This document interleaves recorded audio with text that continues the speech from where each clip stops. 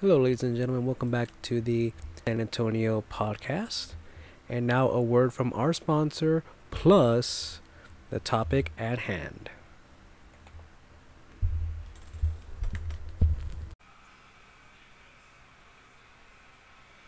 Hello, ladies and gentlemen, and welcome back to a brand new episode of Now It's RNJ podcast from San Antonio. I am your host, and reason why I say RNJ because for the first time since 2021, Richard's here. Hello, everyone. I'm back.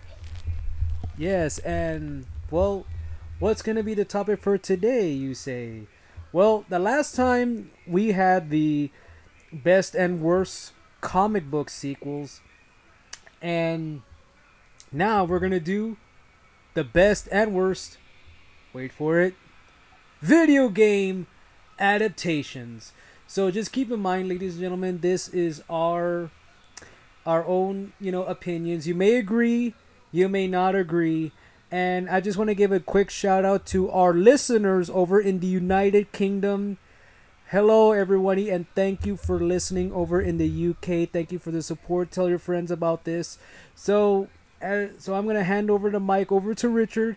Richard, give us your three best video game adaptation movies plus your honorable mention. So take it away, Richard. Okay, so my number one best is Mortal Kombat I knew it. 95. Of course, this is the original, not the 2021, my opinion, for obvious reasons. But the original one that started it all. And of course, this is still to this day, still number one best video game movie of all time. And this one has so many memories, seeing this, um, even playing the video games back in the 90s, where I was previously playing Mortal Kombat, the first one, on the Sega Genesis. And then, about a few years later, then came the movie. Now, of course, I didn't see the movie at the time, and until later on, I saw it later when it came out release. And yeah, this one right here, this is definitely my favorite one. Basically out of all of them, I would say. And plus, obviously, this is my favorite video game, fighting video game of all time as well. And what I liked about this one is they got the characters right. Unlike the 2021 version,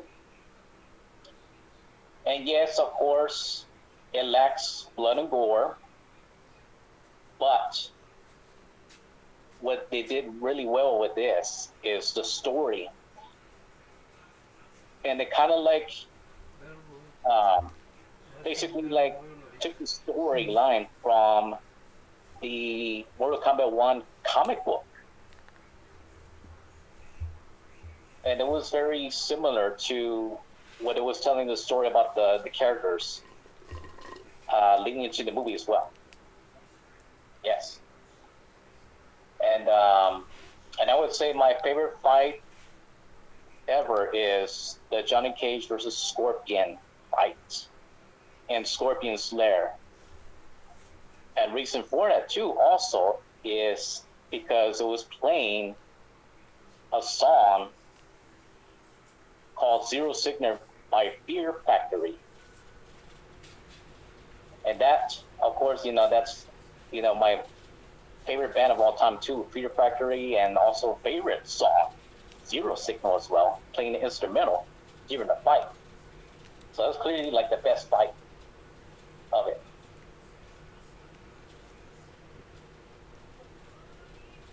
And yeah, I like the basically I like the characters too in the movie as well, and even the locations, the costume designs, very reminiscent to the games as well. The whole techno, the music, even the soundtrack is great. And just and I'm sorry, just real quick. I just gotta say that when you said about the story, I liked how like Scorpion and Sub Zero, they're in the story they're bitter enemies. Of course, there's blood. It's a blood rivalry, but I like the story how Sub Zero and Scorpion are under Shang Tsung's power. That to me was like, oh my god, are you serious? You mean these are like the, two. I mean these two hate each other and yet they're working together under Shang Tsung, and to me that speaks volume. To me that's like, dude, you cannot ask for a perfect adaptation other than that. Like, oh my gosh, can they really do that, right? And it seemed to kind of worked, but yet some people disagree on this too. Yes. But it does explain it on the animated feature film, which is the Mortal Kombat Journey Begins, as well as Mortal Kombat Conquest, the TNT series, also. Yes. Yep. And speaking of the soundtrack, it does, especially Typo Negative's "Blood and Fire" remix. I love that song. I love Typo Negative. I love Fear Factory. Oh The yeah.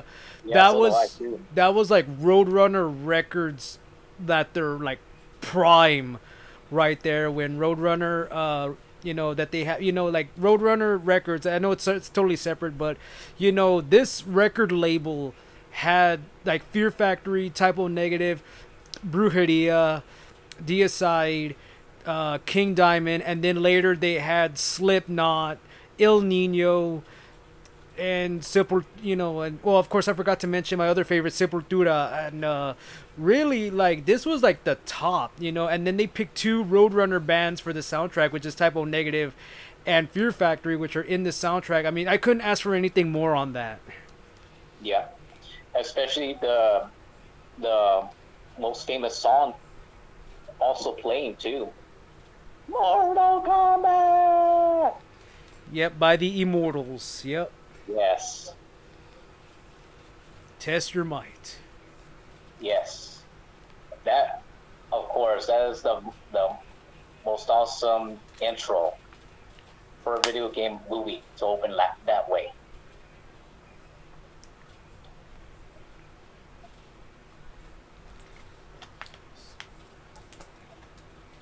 And oh yeah, and also too, what was cool about this movie is that it actually showed a combat code to use for the Mortal Kombat 3 arcade when it first came out. That was Which, freaking awesome. Yes. yeah, and that's what's really cool. What was really cool about this, and it was first shown on the back of the wall, side of the wall, that which was the in the third act where Liu Kang is fighting Reptile, and towards like on the corner of the side like that, you clearly see like a sort of like circles in the line like that, and it turned out that it was actually an actual comic code. And then also towards the end credits, then it started putting those combat codes in the end credits. Now, obviously, what this combat code is, it's basically infinite run. And I tried it myself, and yes, that's basically what it is. Because I have an arcade one up, and I use that frequently, using the unlimited run. Yes. Yes, and ladies and gentlemen, I have been to Richard's house, and he does have the arcade, the actual cabinet, which was sold at Walmart. He does have it, and it's awesome. Yes. Yeah, it's the Mortal Kombat 2 arcade one up. Yes. Alrighty. Yeah. I know we could talk about Mortal Kombat like all day, like all day, because it's a really good movie. I'm gonna give my opinion Yeah. on that. It And is a really good, and basically, this is the one I watched the most too. so Also, so do because we got the Blu-rays, we got the soundtracks. So what? Of course, why not, right?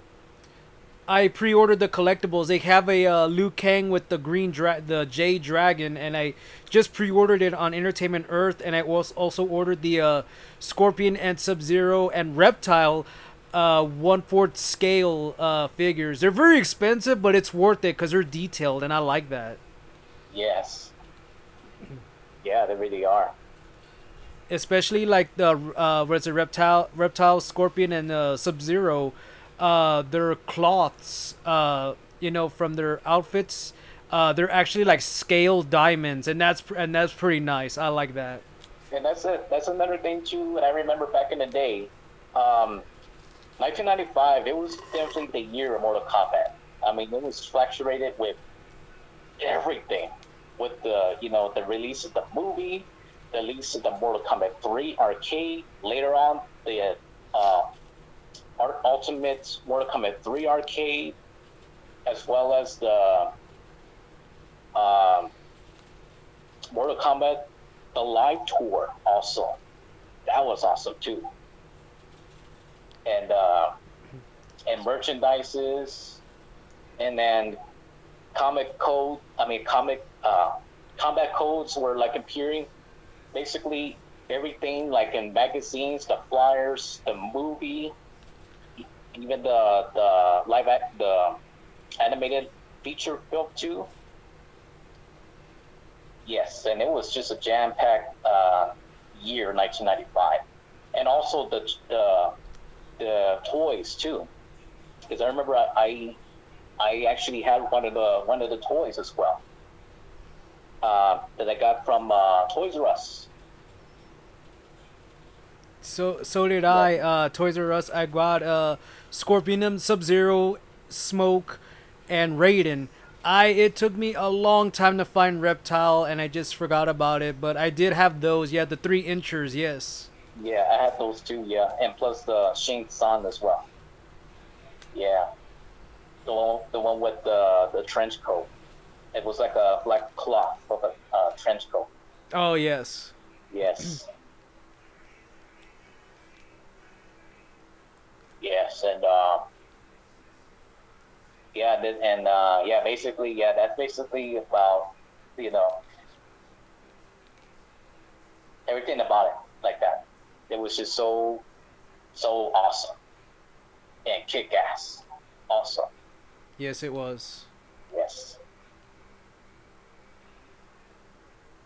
So now, okay, now I'll get to yeah, yeah, we can really talk about Mortal Kombat all day, but yeah, just wanted to say, a little bit extra here and there like that, because I've done research on this too, So yeah, I know okay, so that'll be. uh, I'm sorry. That'll be another episode when we'll just talk about Mortal Kombat. So okay. yeah, because obviously, we're big Mortal Kombat fans. We play the games, we see the movies. Yes. Yes. All right. So now, for number two best. Now this is going to be a controversial one for obvious reasons, but I will explain why. with this. Okay, Okay. so the next one is Resident Evil: Welcome to Raccoon City. Oh, okay, okay. The new one that just came out a couple of months ago. Okay. Yep. Now this is the one I saw in theaters. Yes. Now, of course, I'm a long time Resident Evil fan as well. I used to have the games back in the day, and the movies. Yeah, I have those like that, but basically, discuss more about that later like that. But anyway, with this one, yes, um, this one it's kind of like a mixed bad and or mixed good and bad on this one. But I'm just gonna say the positives first. Alrighty. What I liked about this is that it focused more on the story between the two games and the tone of it, even the atmosphere, the visionary, how 1998 was, and also too, what's really cool about this is that it showcased iconic locations such as the Spencer's Mansion and the RPD Police Department.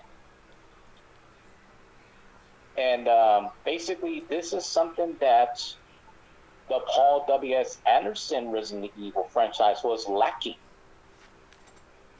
which is why all those failed. This right here, this is kind of like it really did stick to the source material, and that's the most important thing. That's the key word, source material. Yeah. And that's what they did well with this. Now, of course, it does have some bad CGI, even at the end, of course, with the final boss battle.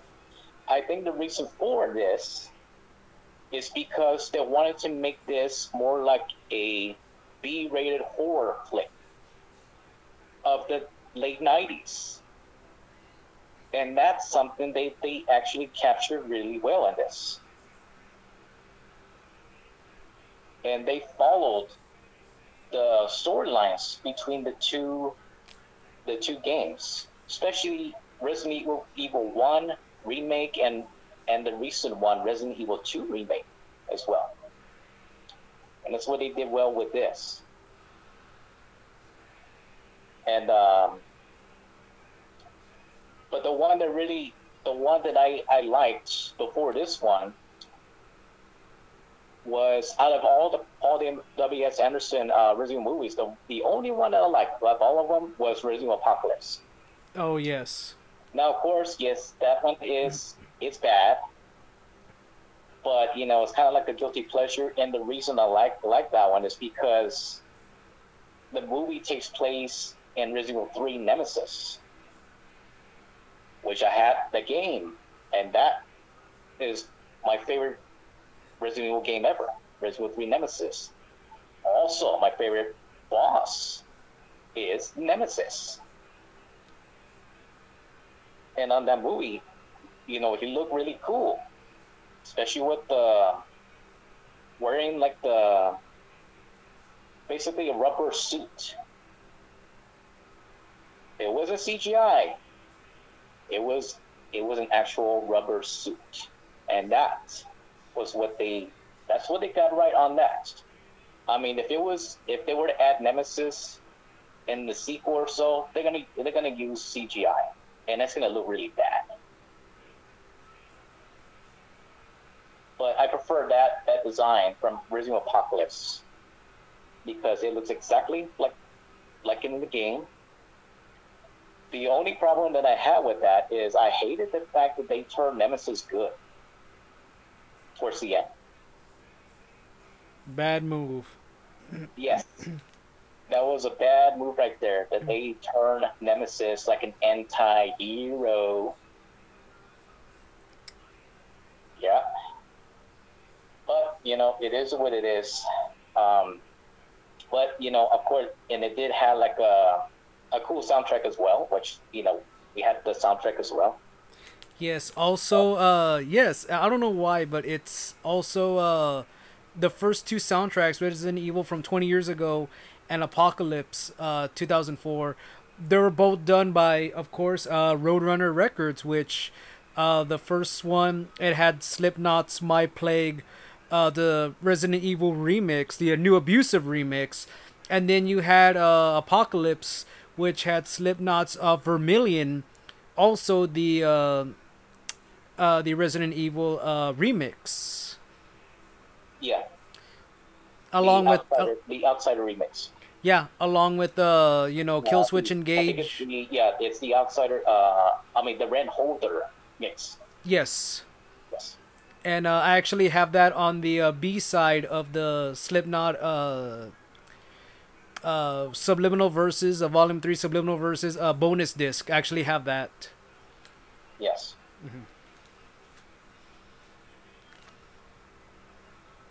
So, yeah. But yeah, because I remember that guy. I also saw that one in theaters as well. Yeah, Resident Apocalypse, and yeah, I would say it's basically it's bad and it's good, but obviously it's entertaining, but despite about the lead character, which didn't make any sense, to basically push the main character to the side like that. That's another thing too that they did wrong too as well.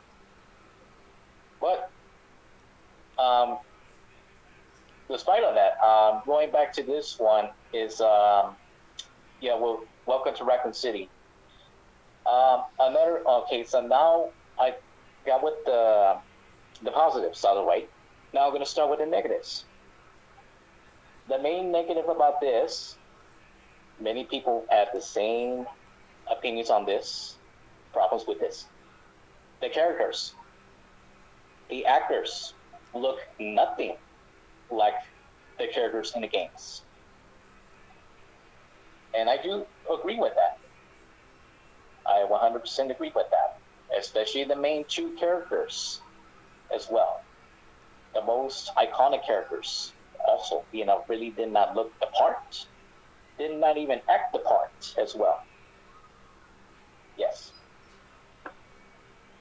And of course, the lack of the bad CGI as well. I mean, the zombies look good. Yes, I would say the zombies look good like that. But yes, the CGI, it does suffer a bit like that because this is considered to be like a basically like a low budget type uh, B-rated horror film, and it's kind of like it's more like a Netflix type movie like that. Oh, like how it looks, right? It looks like it was made from like exclusively on Netflix, right? Yeah, because what was weird about this when I was seeing the trailer about it is that it's straight out said and it will be in theaters. It's like wow, because when you first see the trailer, it looks like a Netflix type movie, like it's literally made for Netflix or sci-fi. It's weird how they did that. Yeah, but yeah, another thing too, like another flaw about this is that what suffered with the characters as well is the two main characters that they basically race swapped, and that is a big mistake. You cannot do that. Yeah, and therefore this is what's going to sour the fans by the decisions that they make, and yeah, yeah, basically this is the one that I say about this. Yeah, I mean it's got a really good atmosphere, and like a like literally like it looks like it was shot in 1998. I mean, that's how good it really was. Um, Especially like of course, the best parts too. Obviously, the Easter eggs, references that they showcased, which that's something they do a lot nowadays. But this one, it was like it was worth it. Seeing the Easter eggs and the references, and like basically when you see in that, and then you say, "Oh, remember this, remember that," like that. Yeah, Yeah, and the yeah. nostalgia. Yes.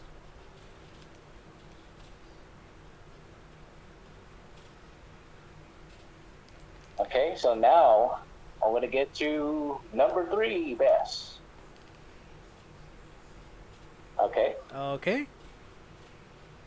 this one might surprise people, but this one is Silent Hill. Ah, from 2006. Yes. Alrighty. Okay. And once again, this is another one that I've seen, and basically I've seen them all. The ones that I put a list down here, yes, like I've basically seen them all. Well, minus the other two of the last. So yeah. Anyway, yes. So Silent Hill, yeah. Um, I only played the game once. Obviously, I don't just the only game that I played was just Silent Hill 4, The Room. Yeah. Now, when I found out about the movie was coming out like that, I was like, wow. So there's going to be a movie coming out like that. And but basically, since I didn't get a chance to play the original one, Silent Hill from the PlayStation. Therefore, I started to see bits and clips, gameplay like that, just to get to know how it was, the game itself. And after seeing the movie, and it really surprised me about it. And what I like about it is because what I like is the atmosphere. It had a crazy atmosphere, the fog, and basically like it's raining ashes in this town of Silent Hill.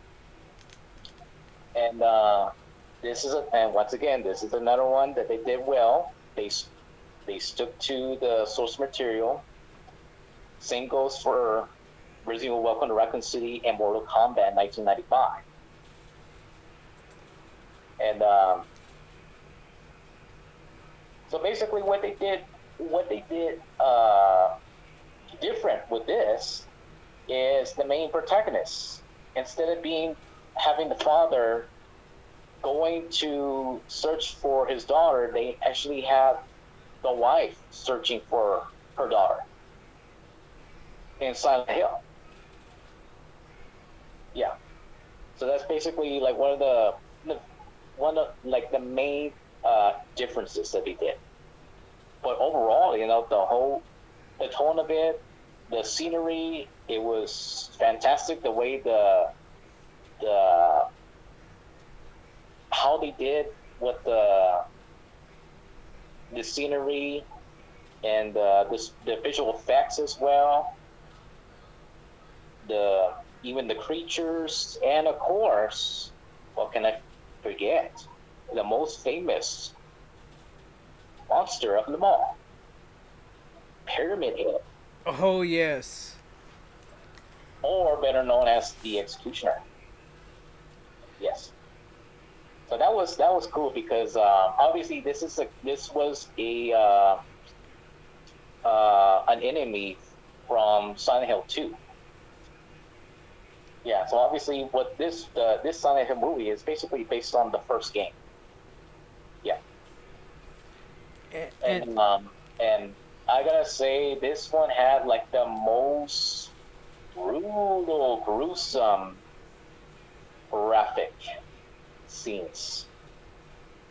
Yes, I mean there are scenes that they show in this. It just makes you like like cringe almost, like that. But that's what they did, that's basically what they did well with this. It just made it gruesome and sickening. Even the kills and the blood and the gore and all that like that. Yeah. And so yeah. And I'm gonna say real quick about Pyramid Head, the Executioner. I was back in 2013. We had the first ever Alamo City Comic Con at the Henry B. Gonzalez Center back in October of 2013, and somebody cosplay made the actual executioner costume. They cosplayed as Pyramid Head from Silent Hill. I saw that and I was like, "Oh my god, they actually did it." It was so awesome how they did it. They cosplayed it and they did it perfect with the actual foam weapon. It was so awesome. And that is creative. Yes. I Yes. kid you not, I saw with my own two eyes. I was like, they pulled it off like perfect. Yeah.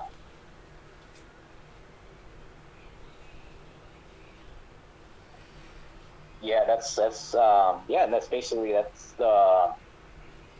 the most popular enemy of the games. Yeah, Pyramid Head, the most notorious character. Yeah, the Executioner as well. Yeah, and yeah. So yeah, basically, yeah, this movie it's really creepy. It's really creepy and uh, just downright insanity. Like it's crazy like that. Um, the amount of effects that they showed in there like that. Yeah. Um, so yeah. Uh, so now, okay. So now we got that. Now I'm gonna start off with honorable mention. Okay. Alrighty. Here it is. All right. So my honorable mention is and now this one here is this kind of an unexpected one. This is something that nobody doesn't talk about. This one is Mortal Kombat: The Journey Begins. Ah, okay. You remember this one, right? Yes. Yes. Yeah, because I had the I remember I used to have the VHS back in the day when the live action movie was first coming out.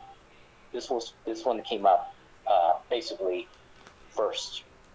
Yes, and basically what's obviously it does show age with this, and this is basically like a post reboot. You remember that the show Reboot, the CGI animation Oh yes, show? that was your favorite show. Yes, Saturday morning cartoons. Yes, Reboot. And basically, what I liked about the Journey Begins, yeah, it basically combines CGI and animation. And this is the one that tells the story how Scorpions of Zero team up together with along with Shane Son. And this was basically like this one takes place before the movie. Yeah, Ah, okay. Now I get it. Okay. Yes. yeah, Yes. yes. And then that's when yeah, because I did research about that, and it basically yeah, and it does explain why you like that because you got it. Obviously, this is like a prequel to the movie. This is basically like a prequel setting up for the live action movie like that. And plus, it even says in the ending with Raiden says, "Prepare yourself for Mortal Kombat." the movie. Yeah, and Yes. it starts like that. And yes, this was really cool too. And obviously, what's interesting about this, they actually included this in the Blu-ray also. And of course, you and I have the Blu-rays, Yes. Uh huh. and it That's has correct. and it has that feature as a bonus. So that's awesome. Yeah, And I remember my mom rented it for me at Blockbuster as well. yeah, So I see what you're saying. Yeah, it's been a while since I've seen it, but yes, I know what you're talking about. Yes. yeah. And and this was very very creative. How to utilize like an animated feature film leading up to the live action movie. Yeah, and what I liked about this is that it showcased like the CGI fight scenes. Like the first fight scene was Shang Tsung versus the temple monk. Yeah, you remember that sequence, right? It's like, Yes, I do. yeah, how how Shang Tsung takes down the temple monk, and then he steals the soul, and the soul comes out of the body, and it forms into a soul ball like that. Yeah, Yep. yeah, and it had a really cool effect like that. Yeah, and basically what it showcased that basically three fight sequences, which was that one, and then the next one was Goro versus Duroc, and then the third one it showcased Kung Lao versus Goro. Yeah, and obviously this is a very short uh, film, you know, but it has great moments on this. Yeah, despite like how this movie really doesn't age at all. The way the the CGI with the animated combined like that. Yeah, I mean that's something that they fixed after this one. Then they a few years later then came I think 1 year later I would say then came Mortal Kombat Defenders of the Realm. Oh yes, yeah, I Part remember two, that. Yeah. yes, that one right there. Okay, that one they really got that one really really well because it basically eliminated the CGI uh, effects on that. It just went straight on animated like a cartoon like that, and they really did well on that. Yeah, and what's interesting about this and what I like about this as well is towards the end. Um, After when it was finished, then it starts showcasing the bios of the characters of the seven characters from the first game. It showcased about their age, their heights, their stats, and then starts showcasing their moves, their fatalities, all those like that. All focusing all seven characters of was basically Luke Kane, Johnny Cage, Sonya Blade, Shang Tsung, Sub Zero, Scorpion, and even Goro as well. Yeah, Prince Goro. I yeah. remember that. And Yeah. then this one, of course, this also uh, towards the credits sequence, then they started showcasing the comic code, which is basically the same comic code from the movie, which is the unlimited run. Yeah, how it starts showcasing it like during the credits roll like that, and then it starts like that, and they kept going like this, and they go like that. Yeah, and then towards the end, and then showcase all of them like that, like that. So that was really neat. Yeah.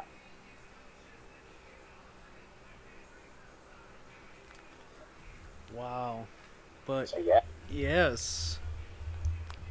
I mean that is wow, I mean that is like really really awesome for your picks, man. I mean, like yes, and if anybody's interested, of course by now if you haven't seen the first Mortal Kombat 95, what do you See it. see it? What are you waiting for? See Yes. it. And Uh also, do a comparison between the 1995 versus 2021 version, version one as well, yes. and see the differences of those two. Obviously, there's one that is going to have some things, and there's going to be the other one that's going to have some things on it like that. Yes, cuz I've seen 2021 and yes. Yeah, and yeah, and those are my picks so far. Those are your picks. Well, like I said, they're excellent. Uh like I mentioned, watch Mortal Kombat 5. If you haven't seen Resident Evil Raccoon City, it's another recommendation. And of course, Silent Hill from 2006, another one. And of course, Mortal Kombat: The Journey Begins and Mortal Kombat: Defenders of the Realm. Those are the top. Those are the tops. Yes. Recommendations. Yeah. Alrighty. Well, here are my top best. So there will be a few controversial ones, but one hopefully everybody can agree on. And my first pick is, of course, it's the controversial one. The controversial one was back a few years ago, back in 2020. Which my first pick is for my best is Sonic the Hedgehog. Why? Because an entire internet and fan base bullied a studio to change the design of Sonic the Hedgehog. Oh yes, I definitely remember that. Yes, I mean when I saw it, I was like, "What the hell is this?" You know, and Coming from the makers of the Fast and the Furious franchise, that's it something right there too. I was like, "Are you serious? Like you gave Sonic teeth? I mean, what is this?" Yes. And to me, Ugly Sonic. it was. Oh, speaking of ugly Sonic, he's on the new Chip and Dale movie on Disney Plus. Yeah, that's. I gotta say real quick, that movie is like a really messed up woke Roger Rabbit on acid. That movie, Yeah. to me, it sucked. You made Peter Pan the new Judge Doom. I mean, I would say piss on that. But anyway, back to Sonic the Hedgehog. When they redesigned Sonic and they redid the trailer, I was like, okay, it looks better. Better than that abomination which they had. That they had. Humanity. Yes, that they had Coolio, Gangster's Paradise, and I'm like, Which okay, didn't make no sense. it didn't. I agree. Yes. It did not fit the character. No, it didn't. I'm like, what the hell is this? But then when they redid the trailer with the Maybe new with Knuckles. what was that? Maybe with Knuckles. Oh, but that's part two. Yeah, yeah. Which part two? Oh hell yeah. But uh, but the first one was like, okay, so I actually saw it. I didn't see it, but I bought the Blu-ray, and believe it or not, I bought the Blu-ray at Walmart, and you know how most Blu-rays right now. I know we still buy Blu-rays. I know. Sometimes we stream, sometimes we don't. We get the physical copies, but Yes. I was at Walmart and there was somebody out in the wild. I couldn't believe it. There was actually a worker on the floor. And I looked at the Sonic the Hedgehog. I looked at the price and it said $9.99. And I'm like, "Excuse me, is this the price for it?" Picks up the DVD, scans it, hands it back to me, says, "Yep, it's $9.99." I said, "Thank you." I took it because most Blu-rays are like 24 bucks, $22. This was $9.99. I said, "Well, this is a good deal," and I wanted to see it. I heard, I want to judge for myself, see for myself what this movie was about. So I I bought it. I went and I saw it, and I'm like, oh, this movie's not bad.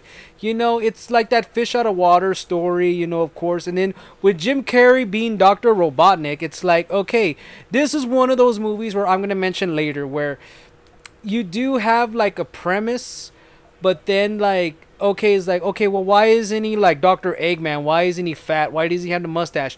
No, okay, this is like a build up to it. So with Sonic the Hedgehog, is trying to get back into his world, so on and so forth. The whole deal. It's that type of story where it kind of goes like that. But it was fun, It was like Sonic being Sonic. I enjoyed the new design of it, and like I said, it was really good. And how it's crazy, like because Sonic came out with these shoes, and to me, with these shoes, like he kind of like he messed them up because it was from another world. When James Marsden brought him over to his girlfriend's house, she has a daughter, and the daughter gave him the classic red and white shoes.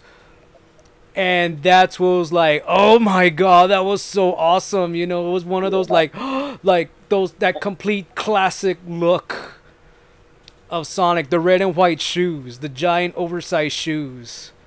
And this, by the way, this is one of the few times that they actually listen to the fans to make Yes. this change, this major change. And just to think, if they stuck to the original design, it would have failed.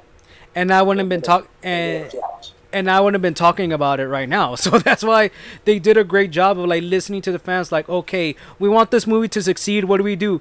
Let's listen to the fans. Let's redesign Sonic. Yeah, instead of giving him a realistic look, they gave him a cartoony look, which was like, okay, not bad. Like, all right, we'll see it. And yeah, and which spawned the sequel, Sonic 2, with Sonic and Tails and Knuckles, which I have not seen it, but oh my god, I wanted to see it, but due to certain situation I was going through, I wasn't able to see it. But I am going to see it eventually. I am, no worries. I am gonna go see it when it And, comes out on Blu-ray. I'll see it.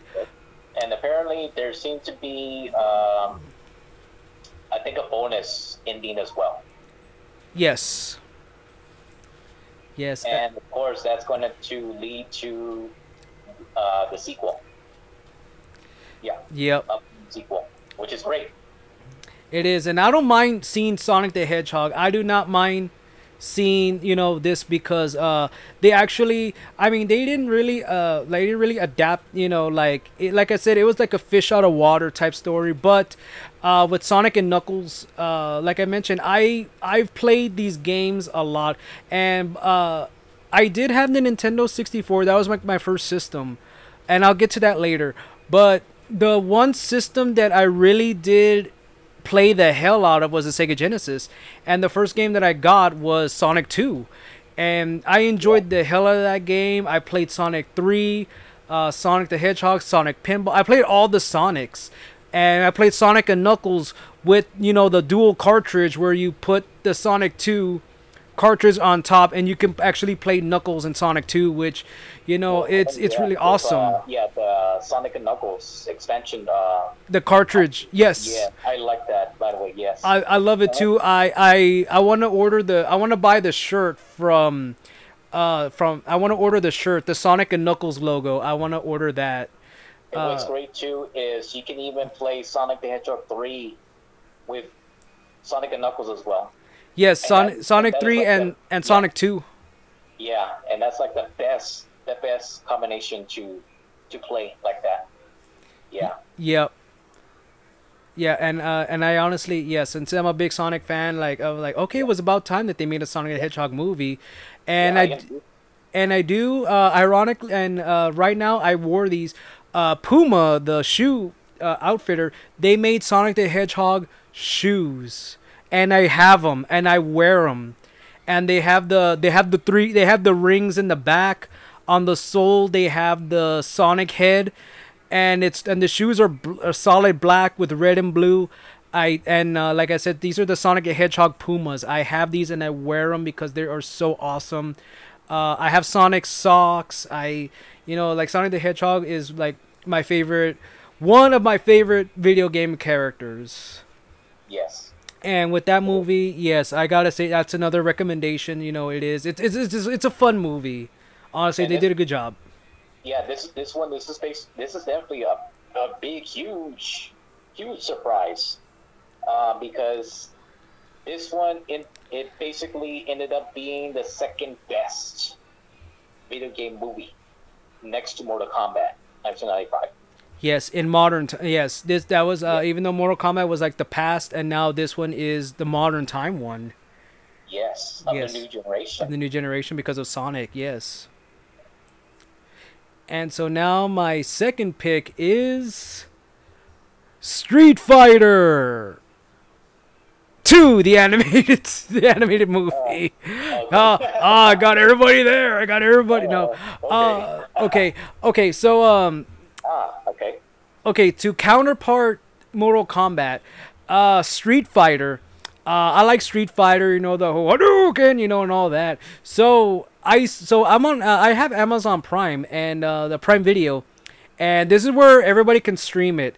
And I gotta say, it's a great recommendation. It's Street Fighter 2. The reason why it's called Street Fighter 2 is because it's based off the video game Street Fighter 2. It's not the sequel to the 95 movie, which I'm gonna get to later. This actually came before the live action Jean-Claude Van Damme movie, believe it or not. It really did. That's why it's like, well, why is it called Street Fighter 2? It has nothing to do with the live action. It's because this movie is you know, the story. It's an expanded story from Street Fighter 2. So this movie, it's an anime, and if you're big anime fans, this is a big recommendation. You can find this on Amazon Prime, and I gotta say, this movie, believe it or not, is uncensored. This is the uncensored version of the movie. Now, the reason why I say this is because you got to be careful. You got to make sure you get the uncensored version because the uncensored version is a lot better because it shows a lot more. But there is one thing that took me by surprise, and I looked this up, and the version that they have on Amazon Prime is the uncensored version.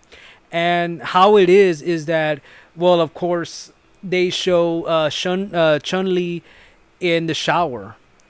And when I was watching it, I was like, oh, well, whatever. It's PG-13, whatever. Okay, I was wrong.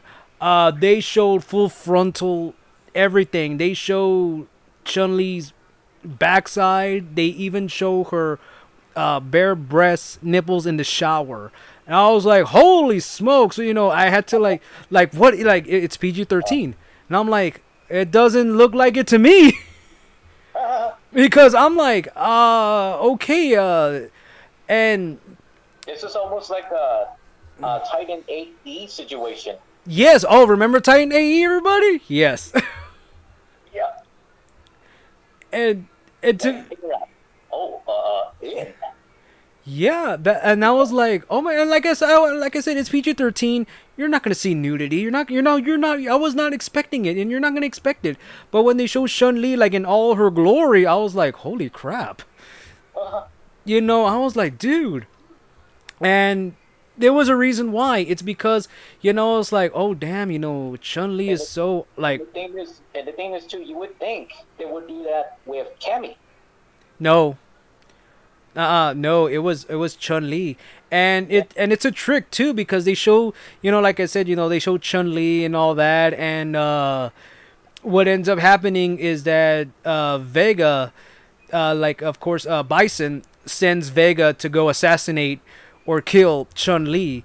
And that's what actually happened because they're like, okay, she's in the shower, she gets out of the shower, she relaxes, and all of a sudden here goes Vega and just total like beats her down. Like he just, it's like I said, when I say uncensored, there's blood, and you know there's like blood from Vega's claws. It was just brutal after. So you get the whole nudity and blood in the same scene, pretty much in the same sequence.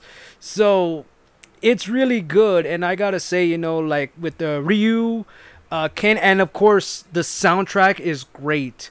Again, a great movie comes with a great soundtrack, and this one it has Alice in Chains, Silverchair, and Korn, and they played Korn's "Blind" in the end of the movie, and then with Ken, They play. He plays Alice in Chains, Them Bones, and also Silver Chair's Israel's Son. These are great songs from 1994. These are so awesome. I like it. This movie is great. Wow. For like if you're not a big anime fan, I would definitely say watch this movie. You will not be disappointed if you like Street Fighter and anime. This movie is great for you. The story's great. The soundtrack is perfect. All in all, this should have been my number one. But of course, I had to go with my first pick, which was Sonic. But with Street Fighter 2, the anime, the uncensored version, I would say go for that one. Honestly, because you get more content. The fights are bloody, and like I said, there is there's the if you're a horn dog, if you're a perv, you like Chun-Li in the shower, but but honestly, it's just like how it is, like how they made these characters, like I said, like I mentioned, between Vega and Chun-Li, it was just so brutal that you think like, okay, they can only do this in in animated fashion. And then of course the whole Ryu and everything, how the characters are. It's just awesome, for this. So I do highly recommend it. If you have Amazon Prime Video, look this up, watch it. I believe it is free and you can watch this. This is the one recommendation will wholeheartedly give, because it is so awesome. I love this movie. It's Street Fighter 2, the animated movie. And apparently there was also a cartoon series as well. Yes. Of the same. Yep. Yeah. But with Street Fighter 2, I would say yes, I highly recommend it. It is so good. Like I said, if you love anime, if you love Street Fighter, go for this movie. If you're not a big anime fan, I would say start with this. You will not be disappointed. It is really good. There's things from the game that you cannot, like, oh my gosh, like, yeah, it's really that good.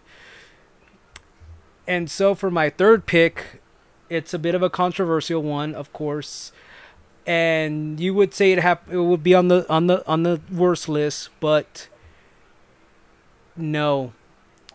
This movie, brace yourselves, everybody. Super Mario Brothers. Oh wow. From 1993, yes.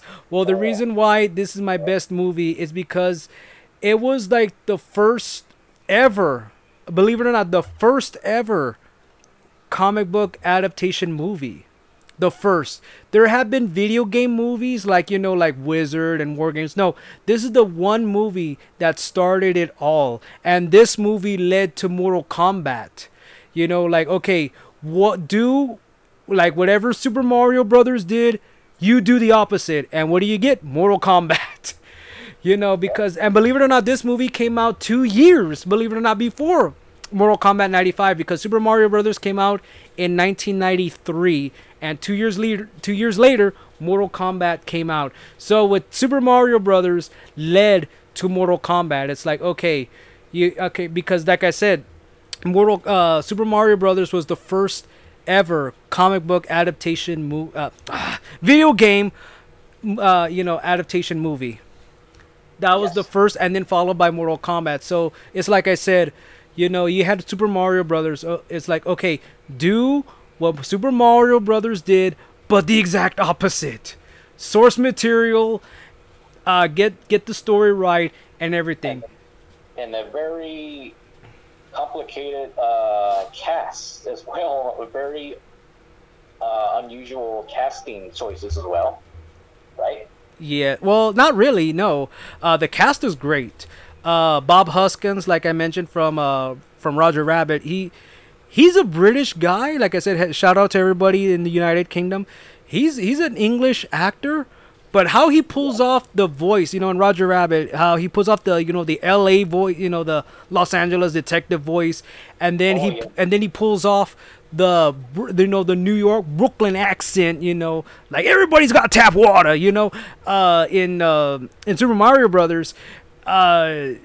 He's just very talented, may he rest in peace, but he's a very talented actor, and he pulled off Mario like big time great. John Leguizamo's Luigi, that's one for us in the Hispanic community. That's one for us. And really, and okay, now that is a very unusual casting choice, Well, yes, but John sort of. Leguizamo pulled it off good. Yeah. But other than Oh, but obviously the most interesting choice cast uh, Princess Peach, Samantha Mathis. no, it's Princess Daisy. Oh, Princess Daisy. Okay. Yeah, it's Princess Daisy. So what happened, and it's a fun. Okay, so they changed. Okay, they changed the name, right? Yeah, it was Princess Daisy. It wasn't Princess Peach. Oh yeah. Fun.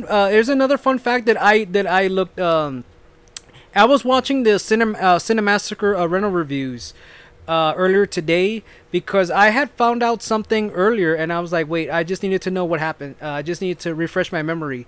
That Mario's girlfriend in the movie, uh, I forgot her name, but supposedly her middle name is Pauline, and Pauline is the one that gets kidnapped by Donkey Kong. Really? Yeah. Uh, Yes. Yeah. That is. It wasn't Daisy. It wasn't Peach. It was Pauline, who was like the original girl that Donkey Kong kidnaps. oh, okay. Okay, and that was kind of fun. You know, that was a bit of a fun fact. I said, okay, because with Super Mario, of course, yeah, a lot of people say it's a bad movie. It's really bad. It sucks. No, it's like I appreciate this movie for what it is. And this movie, I've Why? seen. What is the? Why is that? Is it because of the cappiness? Is the term they always use? No, it wasn't campy. It's because this movie tried to be like, it tried to be like its own deal. But the thing is that they did a lot of references, like Bomb. They have Bomb with little Reeboks, as he's going and that's pretty powerful. How Dennis Hopper, Koopa or Bowser, Oh yeah. how he's the T Rex, and how Dennis Hopper is how he mimics the moves of a T Rex using his arms. And then what I liked is that it's like practical effects. What they did with Yoshi is that he looks like one of the Velociraptors, and that was one of the Velociraptors that was like that they used from Jurassic Park. It was done by Stan Winston again. He used a raptor design, one of the raptor designs from Jurassic Park, but but it was more of a friendly raptor, better than the vicious raptors from from Jurassic Park, which came out 2 weeks after Super Mario Brothers was released. So with this, like, I enjoy it because I see this movie a lot. There's a lot of references, how with Toad, the Goombas, the Shy Guys. This movie, like, even though yes, it does have it has its fan base. I'm one of the fans as well. I love the costumes as well. I love. It took them a while, but but like I said, it builds up to something greater. Like I mentioned with Sonic the Hedgehog, with Jim Carrey, like, okay, why isn't he fat? Why isn't he Dr. Eggman? They're building it up for the sequel. And with this one, with Super Mario Brothers, they built for the classic costumes. Mario with the red and blue, Luigi with the blue and green. It fits so well. And then you have the Reeboks. Like, Reebok was heavily used in this movie as the official shoe for this movie. And then you had the soundtrack with Megadeth, uh, with Marky Mark. I actually have the soundtrack as well. It's pretty decent. It's pretty good. I listen to it every now and then, and really, it's just been a fun movie. It's with me, it's like one of those movies you have to like turn off your brain and just watch it. It's not the perfect movie, but it's a really good movie. It's a really good time. It's entertaining. It is entertaining, like I said. And there's a lot of references. If you've been like, again, I'm a fan of Super Mario as well. I'm like, I like Sonic, I like Super Mario. I like Street Fighter, like Mortal Kombat. Like, I just grew up just playing video games because I have a cousin who is a very big time avid video gamer. He loves Tekken, he loves Street Fighter, Mortal Kombat. Plays all these games, and he's really that damn good. And that's where I grew up.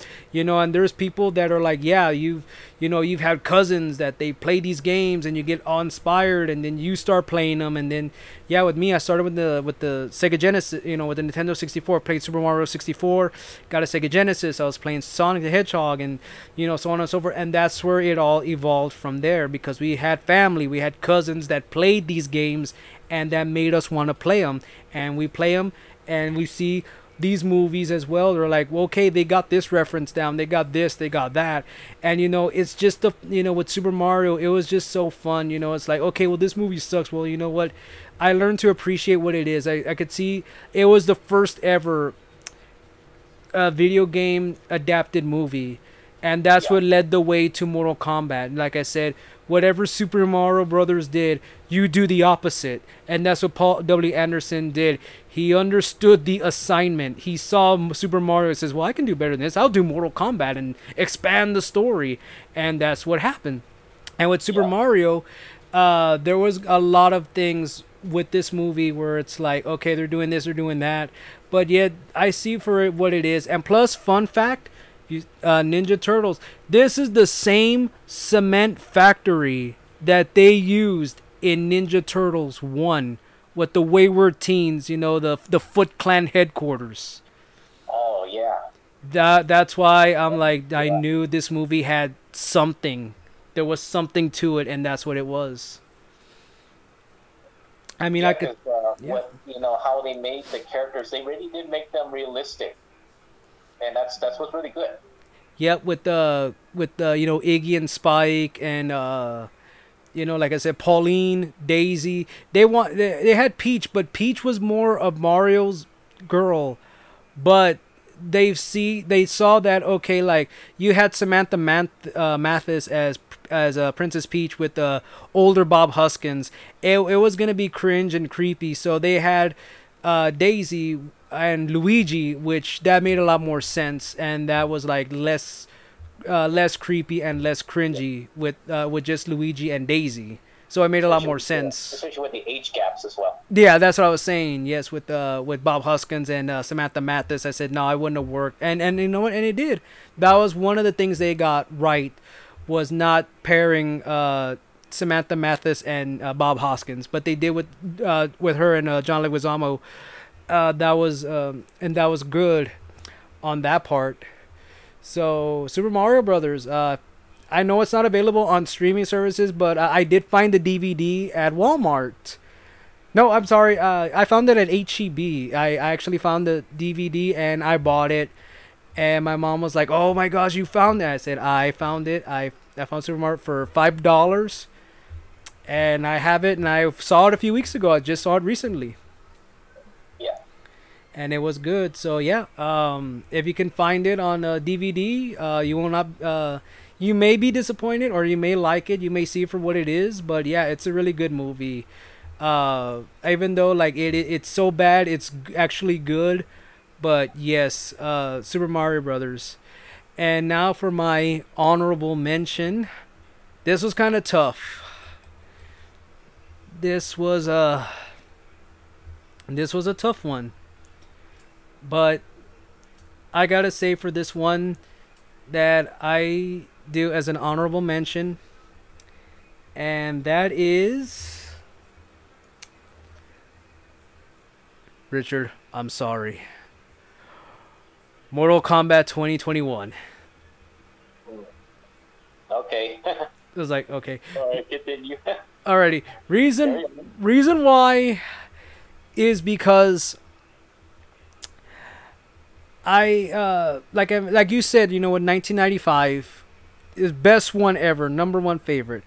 I saw this movie with this girl I was talking, Kurt, who I was talking to. Well, we're still talking, we're still talking friends, but we actually saw this. We actually saw this twice. And what I liked about 2021, Mortal Kombat 2021, is the kills, those the fatalities. I freaking liked how Kung Lao used his hat as a buzzsaw, and to me that reminded me of the video game Mortal Kombat 9 from 2011. Yep. That's Which still have it too. I know that game was so freaking awesome. I love that game.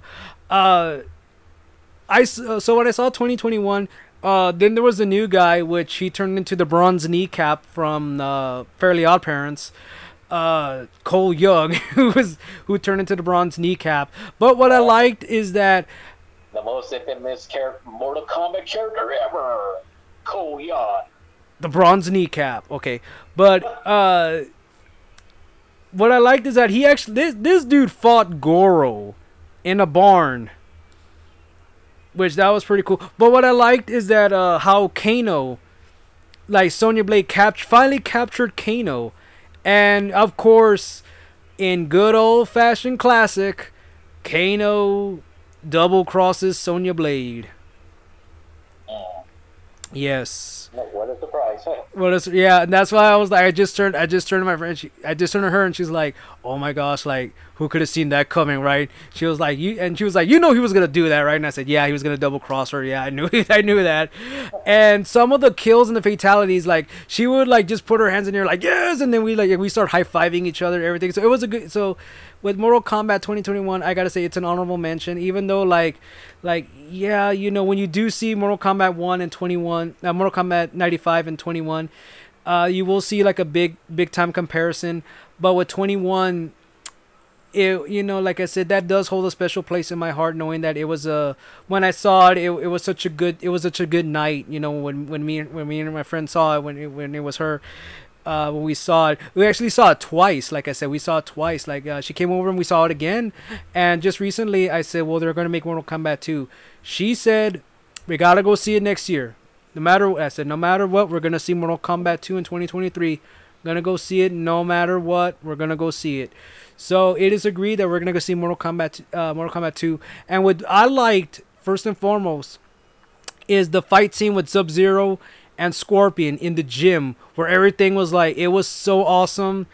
Uh, I don't know. It was just that when he said, "Get over here," you know, oh my god, it was so, Yeah. it was awesome. Like, I didn't know who to root for because I like Sub Zero, but at the same time, Scorpion was like the good guy, and I was like, dude, nice. And like I said, it was such a good time. And then of course the Johnny Cage teaser in the ending. So it was Who's it going to be? right. Reese? No, it better not be the Miz. I swear to God.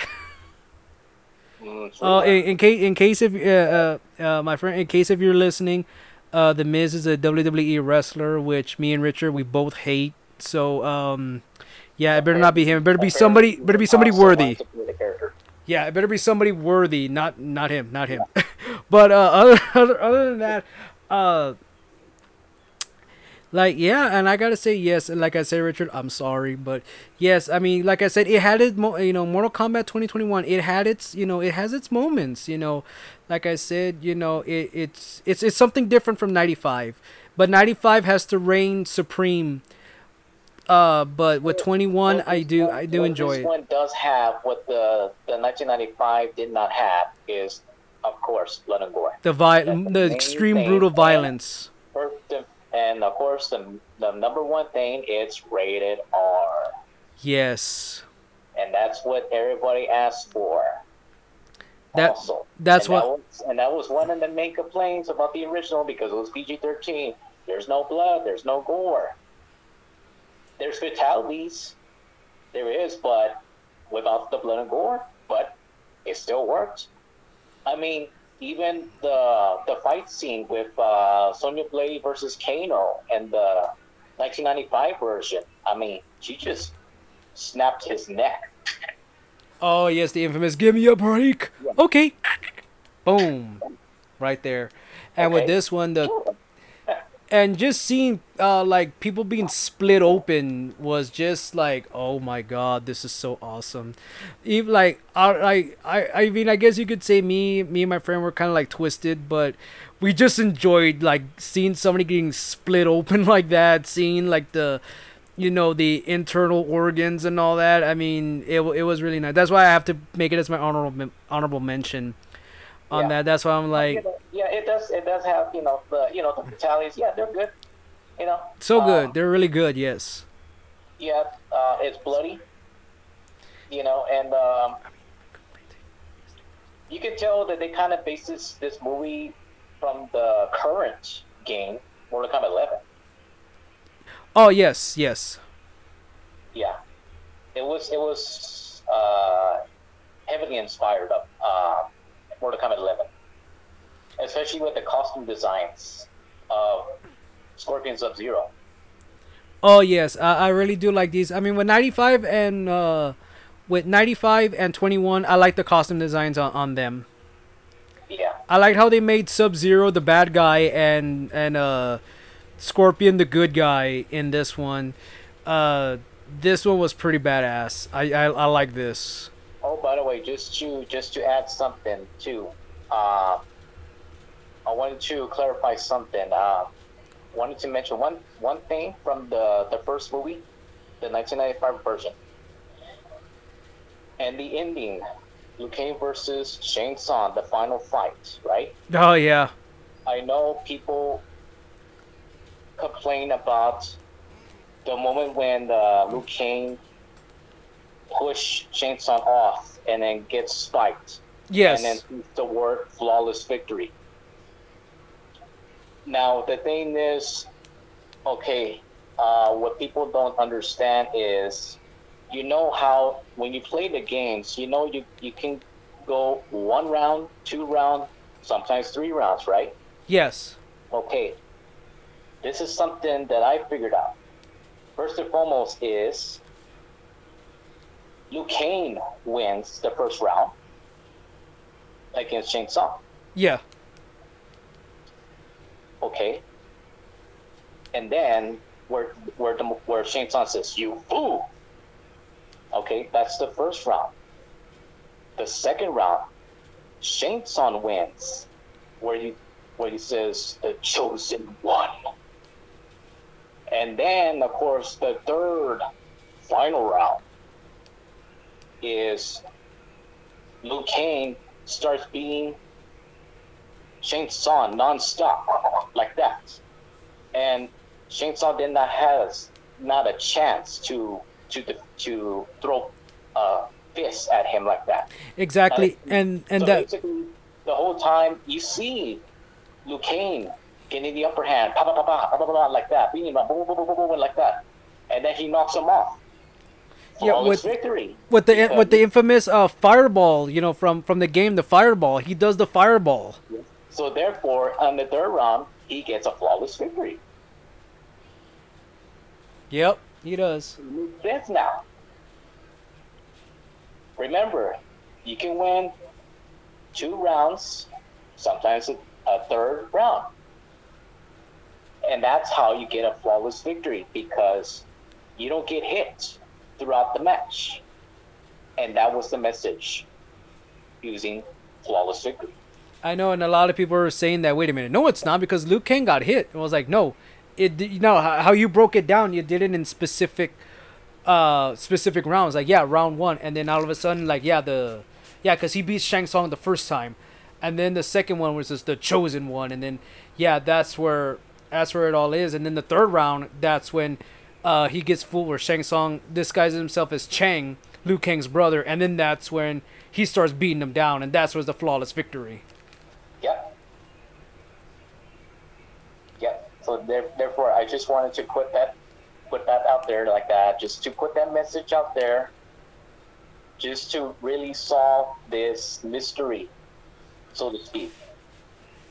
Yes, like why, like wait a minute, no, it's not flawless victory, but it's like how you broke it down. I'm like, oh yeah, that's right. Yeah, because remember when they first fight, Liu Kang wins the first round, then Shang Tsung wins the second round, then Liu Kang wins the third round With no hits, with no hits. that's flawless victory. And that's a flawless victory, and that's what they got right, just like in the game. Plus, Yeah. of course, there was a bonus round. Oh yeah, that's another thing too that they did really well. Is towards the end the Outworld sequence where Liu Kang finds Reptile as a lizard form, Yes, and then that's when he gets inside throws him like that, and it gets inside the statue like that, and then turns into full-on human reptile, and then of course the Steve Ritchie announcer, Mortal Kombat 2, reptile. and then it plays what is it? Then it plays the song, like the Tracy Lords remix. Yes. Yeah, and that right there, that is a bonus fight, just like in the first game. Yep. It says, you found me, now prove yourself. Yep. Yeah, I just wanted to Just mention those two. just like throw it out there. Yeah. Yeah. And now going back to what you were saying about the 2021 about the fatalities, and once again, Liu Kang does say the word fatality because he basically fatality cabal. Yep. He does. So that right there, yes, it makes sense right there. That's the reason why he said the word fatality.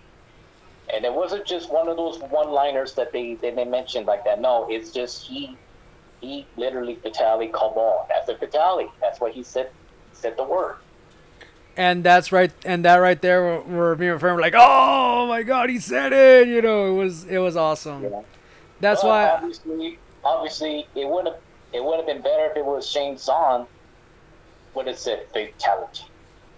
But take it for the great, Kerry talk a rookie Tagwa for the original.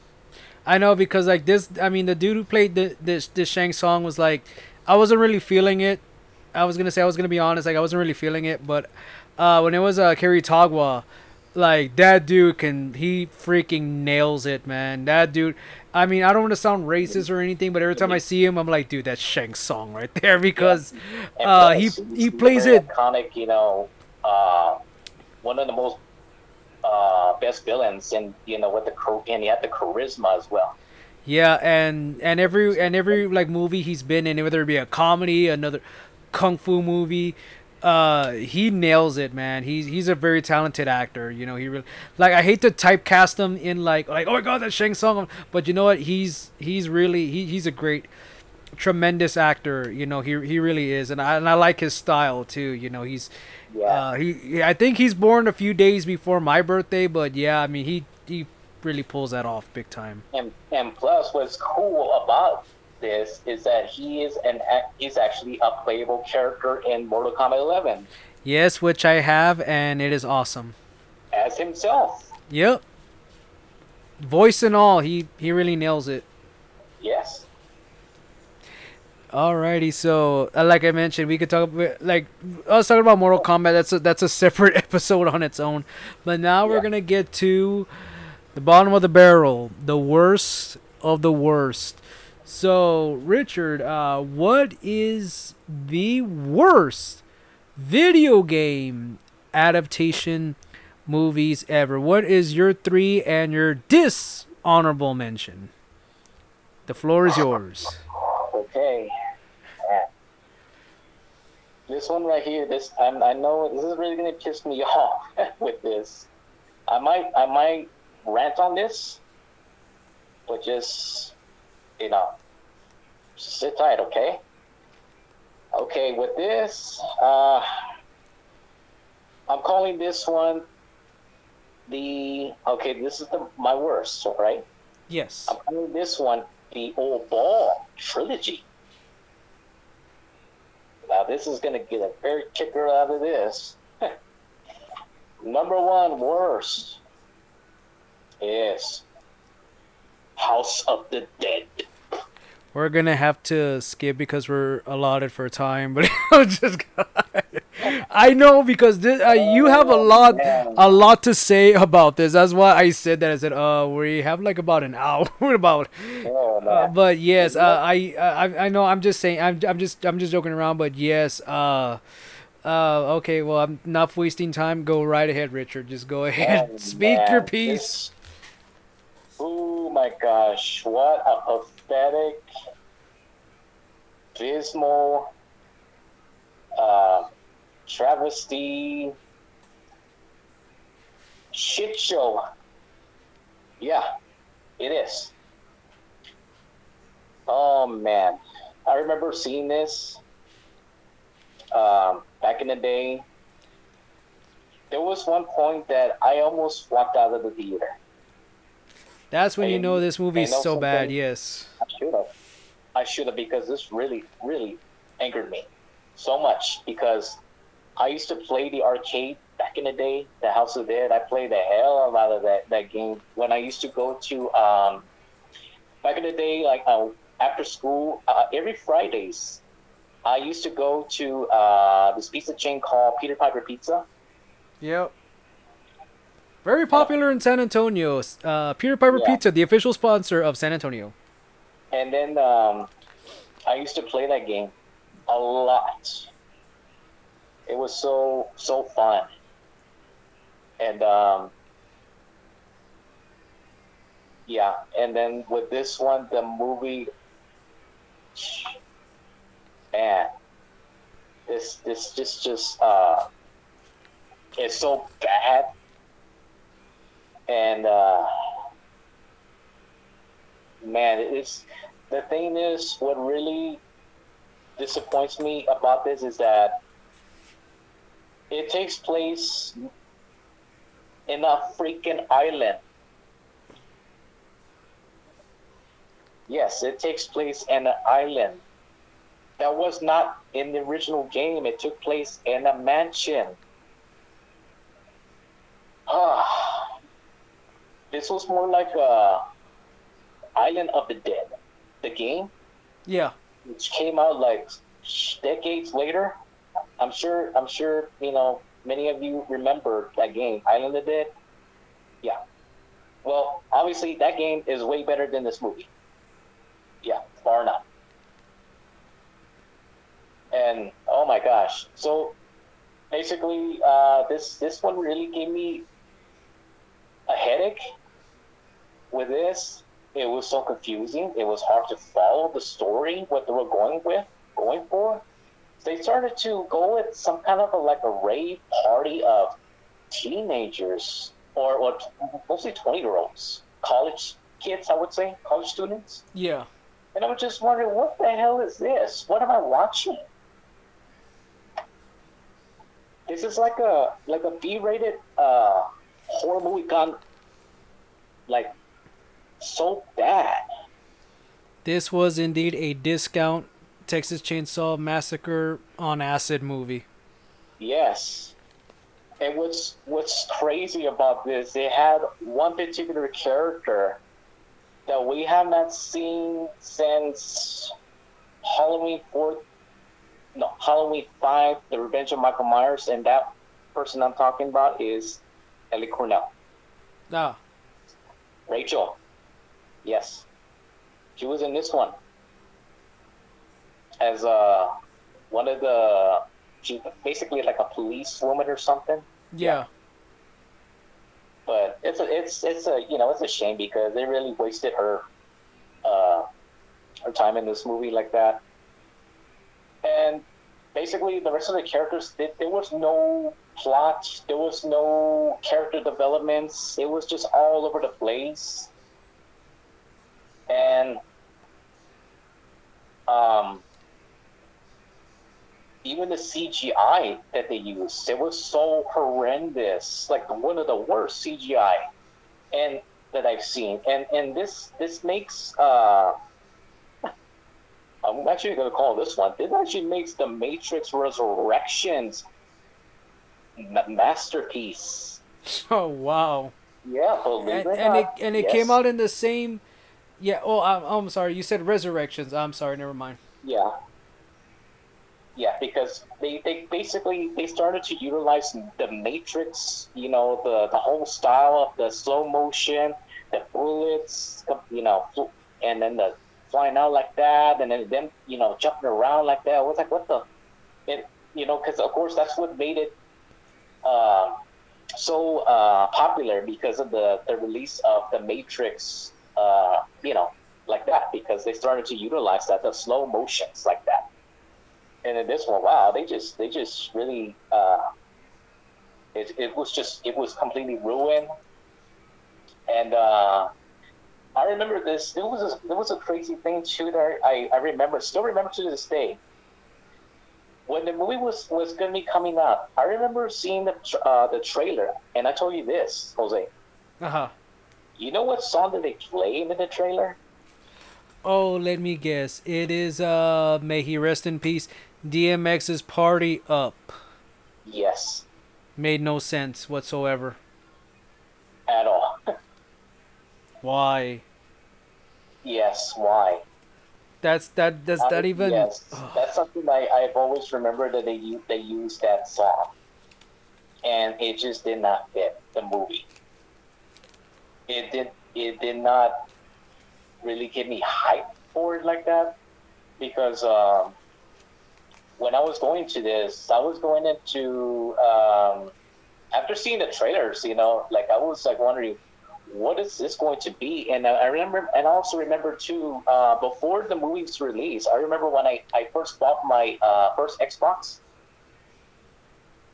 the original Xbox, by the way. yes, from 20 years ago. Yes. And this was about a few months before the movie release. And I remember, of course, the first game that I got was The House of Dead 3 for the Xbox. And then when I was gonna play it, and then it showed like an options, and it said like the movie, and I was like, wow, what is this? And I clicked on it, and it was playing the behind the scenes of House of the Dead movie, and that's where you get a taste of the movie was going to be about. Yeah. And then that's when I first saw that. It got me worried about this. Like, oh no, no, no, they're gonna ruin this one, and they really did ruin this one real bad. There's a lot of cringy moments in this too. There's really bad, awful blood effects, CGI. One of the earliest CGI blood, I would say too, that they had. Yeah, it was just so awful. The zombies look terrible looking, and what was crazy about this too, when it starts showcasing like clips of the previous games as well. From They started showcasing the House of Dead 1, the House of Dead 2, and the House of Dead 3, and it was just so weird how they were utilizing those clips during the movie sequences. Every time when there's like a jump scare, bah! Like that, and it jumps to a clip scene from the one of the games, like that, and then it was another one, bah! And another one, bah! Bah! And like that, bah! Like that. It just it's nerve wracking just seeing it over, and it's just flashing and flashing, flashing, flashing like that. This movie will literally give you epilepsy Oh because wow. there's a ton of flashes. Yeah, yeah, as crazy as it sounds, yes, it does. Yeah, but yeah, the movie it just suffers so many levels like that, and I remember I was looking up in the newspaper like that, and it had like a one jalapeno. Oh yeah. In San Antonio, that's like our rating system back Yeah, then. Like 1 star, 2 star, 3 star, 4 stars, or 5 stars. For the movies, it would be like we had like our rating system, which is like a jalapeno, and if it had one jalapeno or just like half, this movie was so bad. It was horrible. yes, because I remember. Yeah, I looked up the rating system like that, and then I looked up in the newspaper like that, and I was like, oh my gosh. And then I was attempting not to go see it, but then I saw it anyway, just because. I was just curious. How bad can it be? And wow, holy shit, it really is that bad.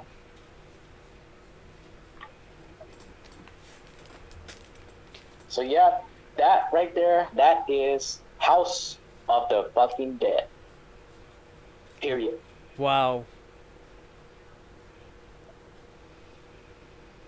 Okay, now once again, still going through. It's insanity, anger, the frustration.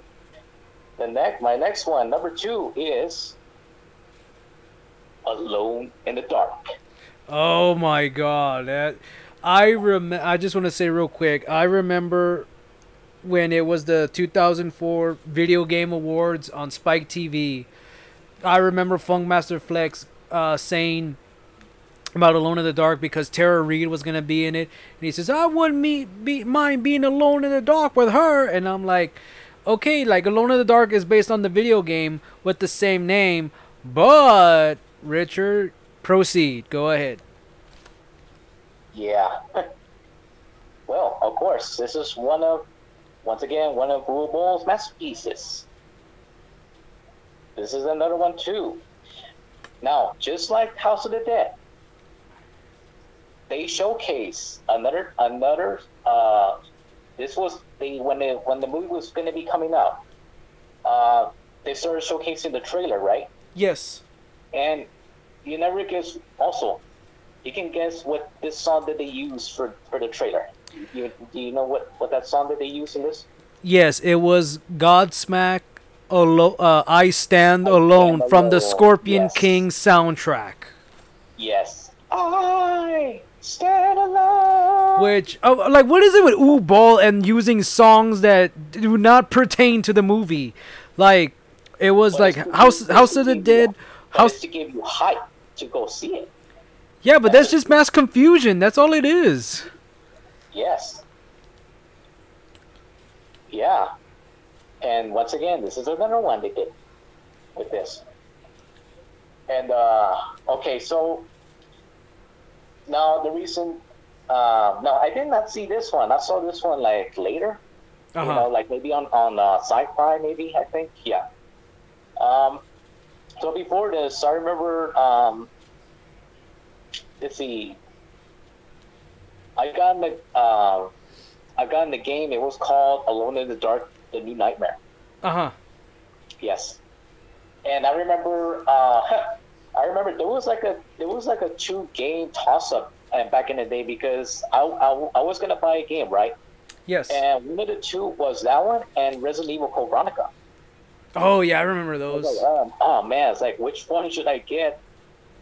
And then that's when I picked Alone in the Dark: New Nightmare. But then later on, then I got Resident Evil Code Veronica, which of course that is a great game, by the way. And I really hope they remake this game, by the way. Yeah. And so I got the game, yes. And what's cool about it is that it's one of those games that come in two discs, disc one, disc two. Yeah. Just like Resident Evil 2 had the same thing, Resident Evil Code Veronica had the same thing. Yeah. And so basically, you know, you can either play as Edward Carnby or Aline Cedric. Yeah.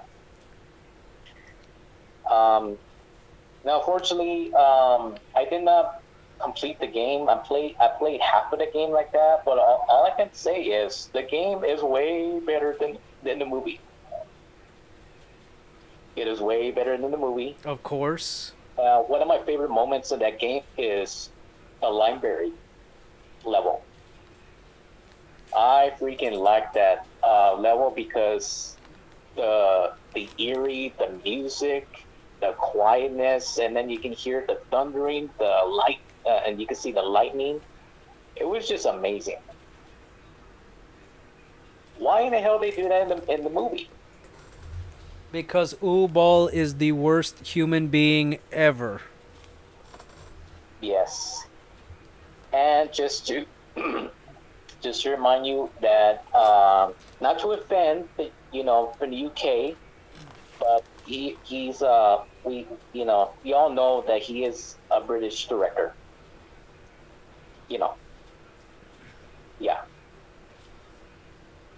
Which I gotta assume you know you probably don't like the man. You know. I know it's like probably everybody's like, yes, we do not like this bloke. And I'm like, I'm pretty sure you don't because, like, I mean, for him as a person, I'm not, calling him out, because he is. I'm just saying that Ubal does not know shit about video games and how to make movies about them. Yeah. And okay, so this has yet another familiar face. Is Stephen Dorff. Oh, You know Stephen Dorff, right? yeah. Blade. Deacon Frost, and also from the movie called The Gate when he was a little boy. Yeah. So once again, this is another actor that they wasted tremendously. And once again, his role, he was basically like this elite squad or something. Yeah. Yeah. And basically, his mission is to gather his squad team to hunt down these creatures. Yeah, which they kind of like resemble like xenomorphs, like the what's it called, the one from Alien 3, the runner. Oh yes, yes, and yeah, They kind of that's resemble that like that. Yes, with yeah. that, because it will run like that. Yeah, but the whole plot of it is it's so convoluted. It's once again it's complicated. It's frustrating. It's so bland. Once again, utilizing the horrible CGI as well. It's so bad. Yeah, the effects that was made, and then the story itself, and it just ended in the cliffhanger. Yeah,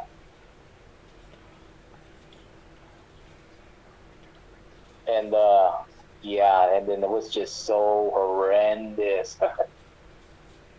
but but yeah, that's a little dark. Yeah. So so now, okay, now I'm gonna get to my third worst. Okay, ready for this one? Yes. Okay, this is another one. Ball's masterpiece. This one half of the trilogy, the complete trilogy, I would say. Blood Rain. Ah. From 2005. Yes, I remember. Yes. And starring Kristana Loken as Tasha from Mortal Kombat Conquest, Hmm. as well as the TX, Terminator 3, Rise of the Machines. And Jingle All the Way. Oh, I'm sorry. Every Yeah. time somebody says that, I have to follow it up with Jingle All the Way. I'm sorry. I'm sorry. Go ahead. Go ahead. Yeah. And whew, she was amazing on that, I would say, you know. And also in this one too. Yeah. But this one, yes, I played the game too. The one I played was played, Blood Rain 2. Yes. Uh-huh. Yes. Yeah, I played part of it like that. I didn't. Once again, I didn't finish it like that. But then this one, of course, this one came out about. I think it was on the Sci-Fi Channel as well, which is funny because after House of the Dead was released in theaters, of course it bombed miserably. So that therefore they started to release Alone in the Dark and Blood Rain straight to TV, the Sci-Fi Channel, I think. Yeah. So it's seen this one too, and wow, this one it had an all-star cast, and I'm gonna go over all these the cast members. Yes. Okay. Basically, this one it has Michael Madsen, Meatloaf, may rest in peace, by the way. Ben Kingsley, Billy Zane, Michelle Rodriguez, My cousin. and Udo Kier. Damn. Wow, what a cast for this. Yep. I mean, Udo really went all out in this one.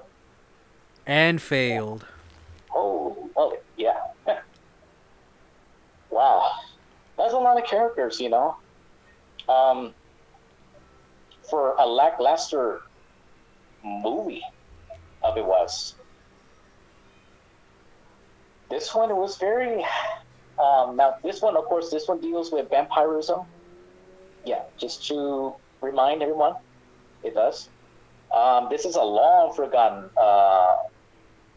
video game, I would say. This is one of the few that it was never gotten a sequel, and it was also the one that never even got a remake or even a Well, reboot, I would say. well, actually, it did, Richard. They did get the sequels, but it was straight to television. Oh no, I meant the video game. Oh, the video game. I'm sorry, I thought you meant the movie. I'm like, oh, Yes, okay. yes, yeah. Well, I've seen those. I've seen one of those like that, and yeah, those. Wow, Those are horrible as well. those are something else. Yeah, but yes, but the video games, yeah, they only made just two games, but they never They never made another one. Oh, okay, made I see another what you're one. You saying. know, Yeah. and it's been over like 18 years, I believe. Dang. Yeah, I think so. Yeah, 18 years since Blood Rain 2. I think yeah. But anyway, yeah. So basically, yeah, this one was it was this one was kind of like I don't know, it kind of like inspired of Bram Stoker's Dracula a little bit. With Keanu Reeves. Yes, it kind of has similarities of that too. Going to Carfax Abbey. Whoa. Yeah, but yeah, but of course this one kind of takes place like in the medieval times, like that. But and I believe I only saw this maybe once. Yeah, but what I remember is being bad. Obviously, it was so bad, and I was watching it was like a behind the scenes, I think, briefly like in some a video that I've seen. There was some producer, I forgot her name, but she even said that the movie was so bad that it was so campy, the writing, the story, everything. Even though they had an all-star cast and yet wasted, completely wasted. None of them had character developments at all. They were just like in the movie, just like that. Yeah, they were just in it. These are characters, but you never really got in touch with the characters. They were just there. And the thing is, too, like it would have done well if the writing was good. The story, if the story was good, maybe halfway decent. But even if you have a all-star cast like this one, it still did not deliver. And these are all famous actors, actresses as well, like well known. Yeah, these are like well known actors like that. Yeah. So basically, yeah, like there was gore, there was blood too, and there was kills too, but it was like it was so out of place. It really did not make the game even better, I would say, because I would say once again the game is better. The games are better than the movies. Yeah. Of course. Considering, yes, there was two more sequels of Blood Rain, and there was also a sequel of Alone in the Dark, and two more sequels of House of the Dead as well in the past. But those were all forgettable, obviously. Those never officially came out. Yeah. Correct. And yeah, that's Blood Rain right there, And once again, like,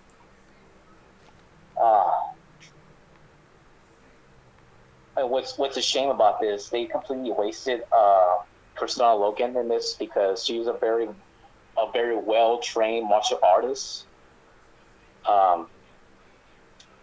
Back in the Mortal Kombat Conquest TV show, she was great in that show. Fantastic. The puts out a lot of great fight scenes on that. And then, of course, in Terminator 3, Rise of the Machines, woo, of And course, jingle all the release amazing way. scene in the first sequence arriving from the future. Jesus Christ.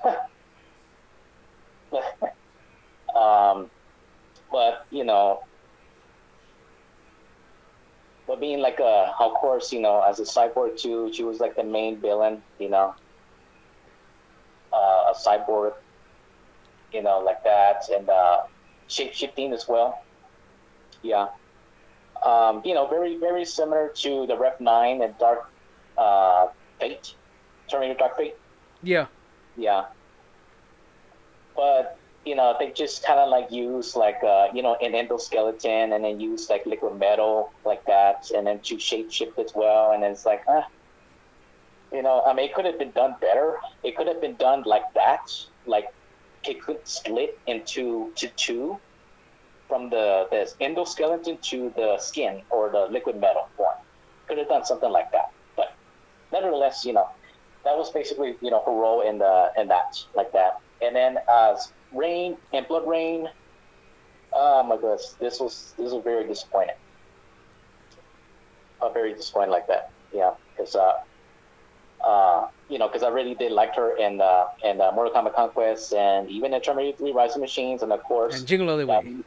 that one gets a lot of hate on that one too. But um, it is what it is.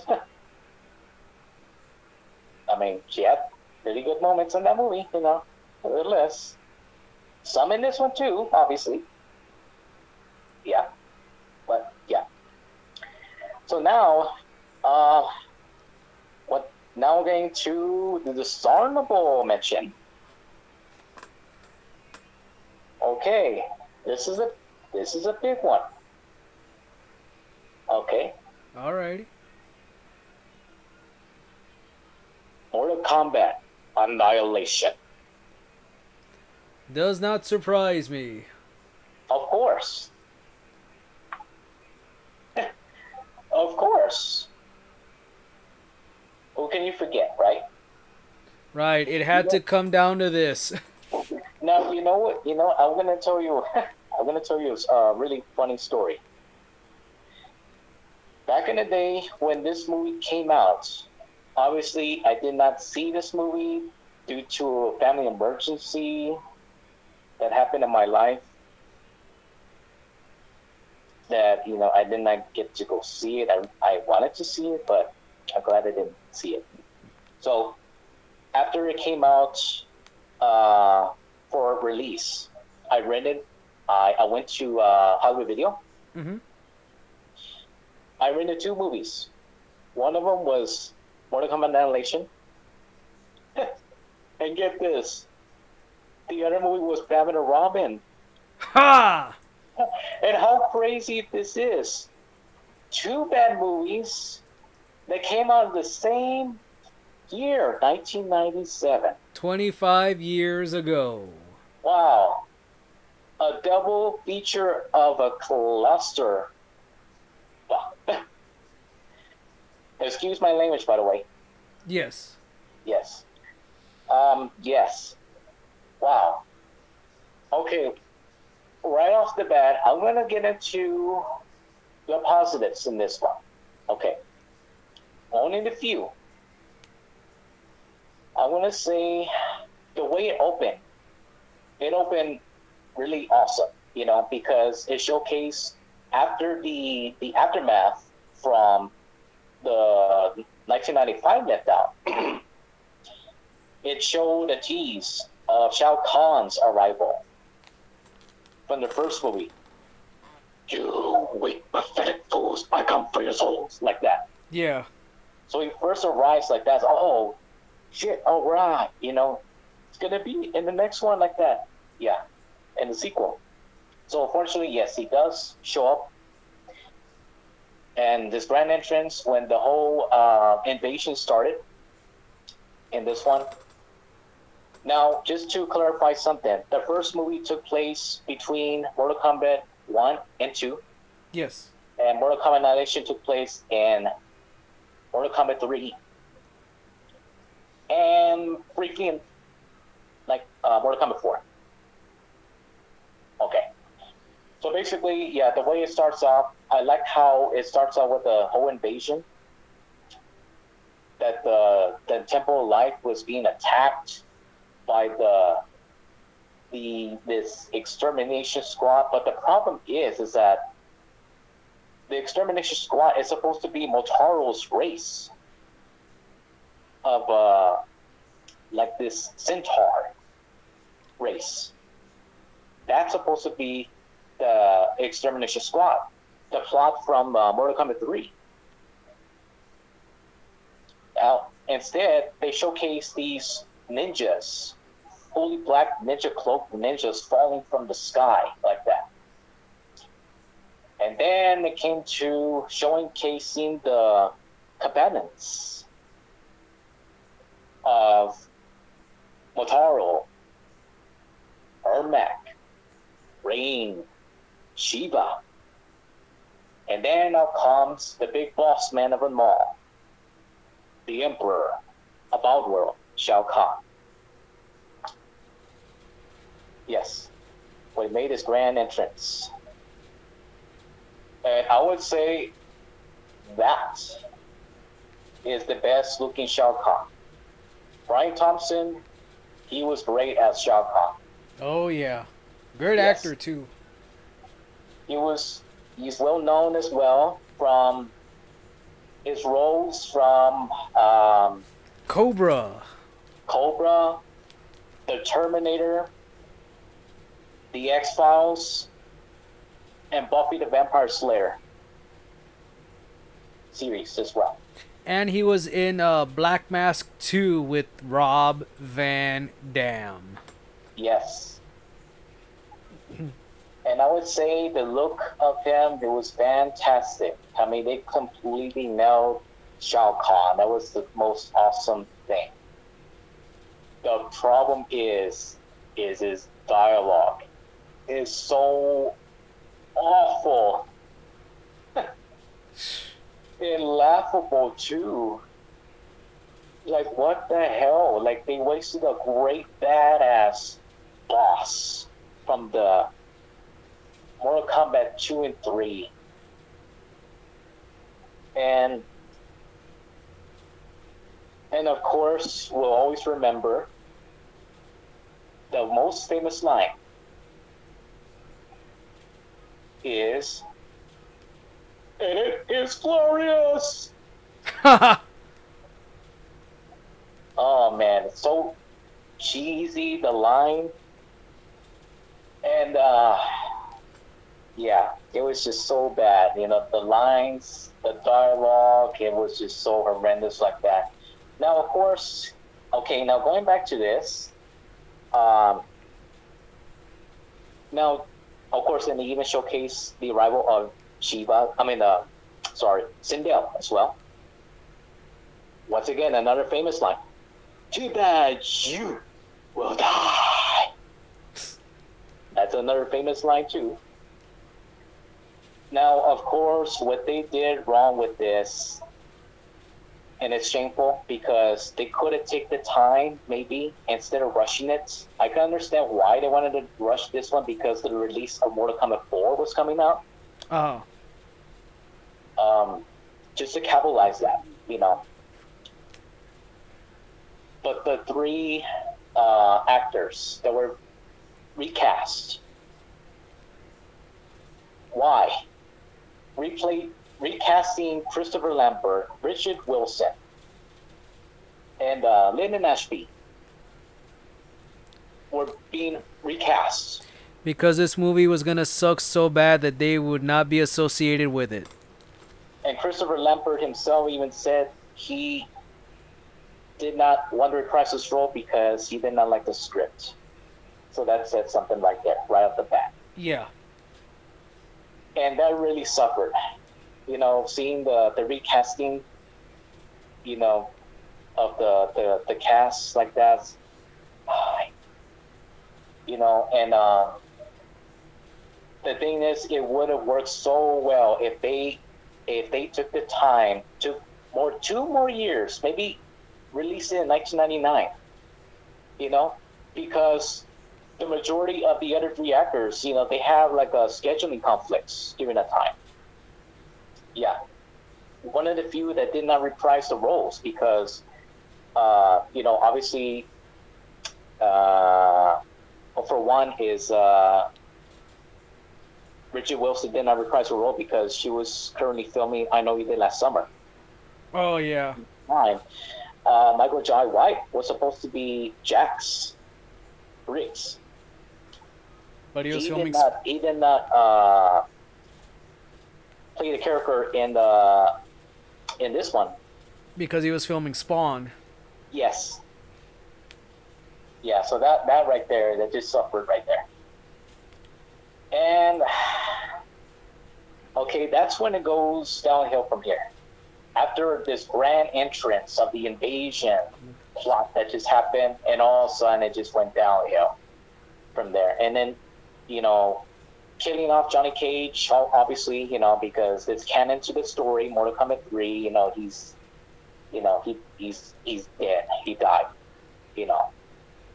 But there's a reason for that because scheduling conflicts, lawsuits involving with the current, that actor who played Johnny Cage in the Ninjas from the first two video games, Daniel Pesina. So that was the reason why they made the change. And wow, this one is just so bad. It had so much potential. Once again, it had great costumes. It had good fights as well. The new characters as well. Even the cyborg ninjas, Smoke, Cyrax. Awesome looking, Plus the unexpected return of Scorpion out of nowhere. Oh yeah, Yeah. And then also showcasing Sub-Zero returning, but is the younger brother as well. And what's interesting is the actor. He also played Reptile in Mortal Kombat 1995 as well. And he also played Sub-Zero in this one. The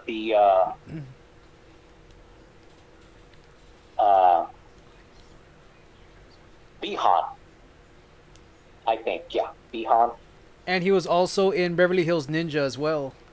Oh yeah, that too. Yep. Yeah, that too. Yeah, he was in Beverly Hills along with Robert Shaw. Oh, yep. As well. Yes, both of them. They were in that movie too. Yeah, and it's funny how they had a reunion in Mortal Kombat Annihilation, and it did not go so well because it was just a short done thing like that. Yep.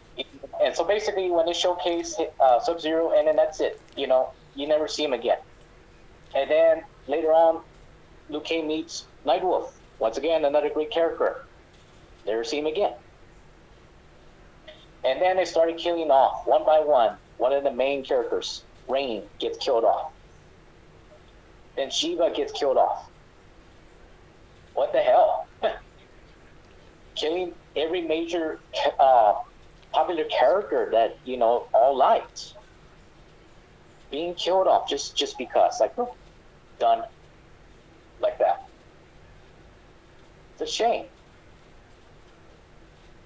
And then when it carries on the story like that, the plot, it was just so confusing. With the going for the between realms, between Earth realm and Outworld, back and forth like that, and it was just so out of place. Yeah. And also too, a great character too, Melina as well,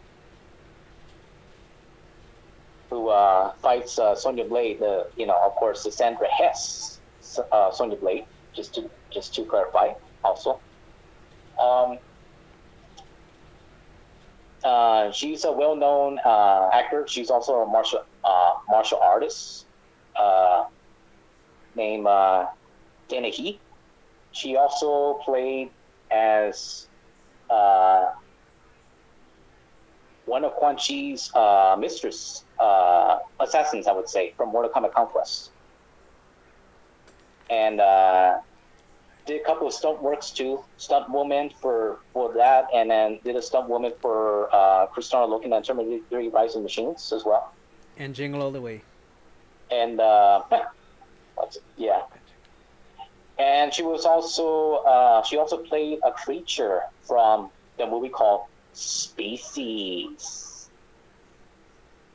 Yeah. Never saw it. Oh yeah.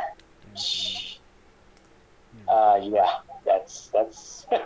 I don't want to go too much on that, because ooh man, the That's franchise. something different for a different episode. Different franchise, but a very guilty pleasure. But I digress. So basically, yeah, they had like an all-star, cast too, and same goes for let's see, J.J. Perry too, as another actor too. He played both, Cyrax, Scorpion, and even Sub Zero and Mortal Kombat Conquest. Yeah.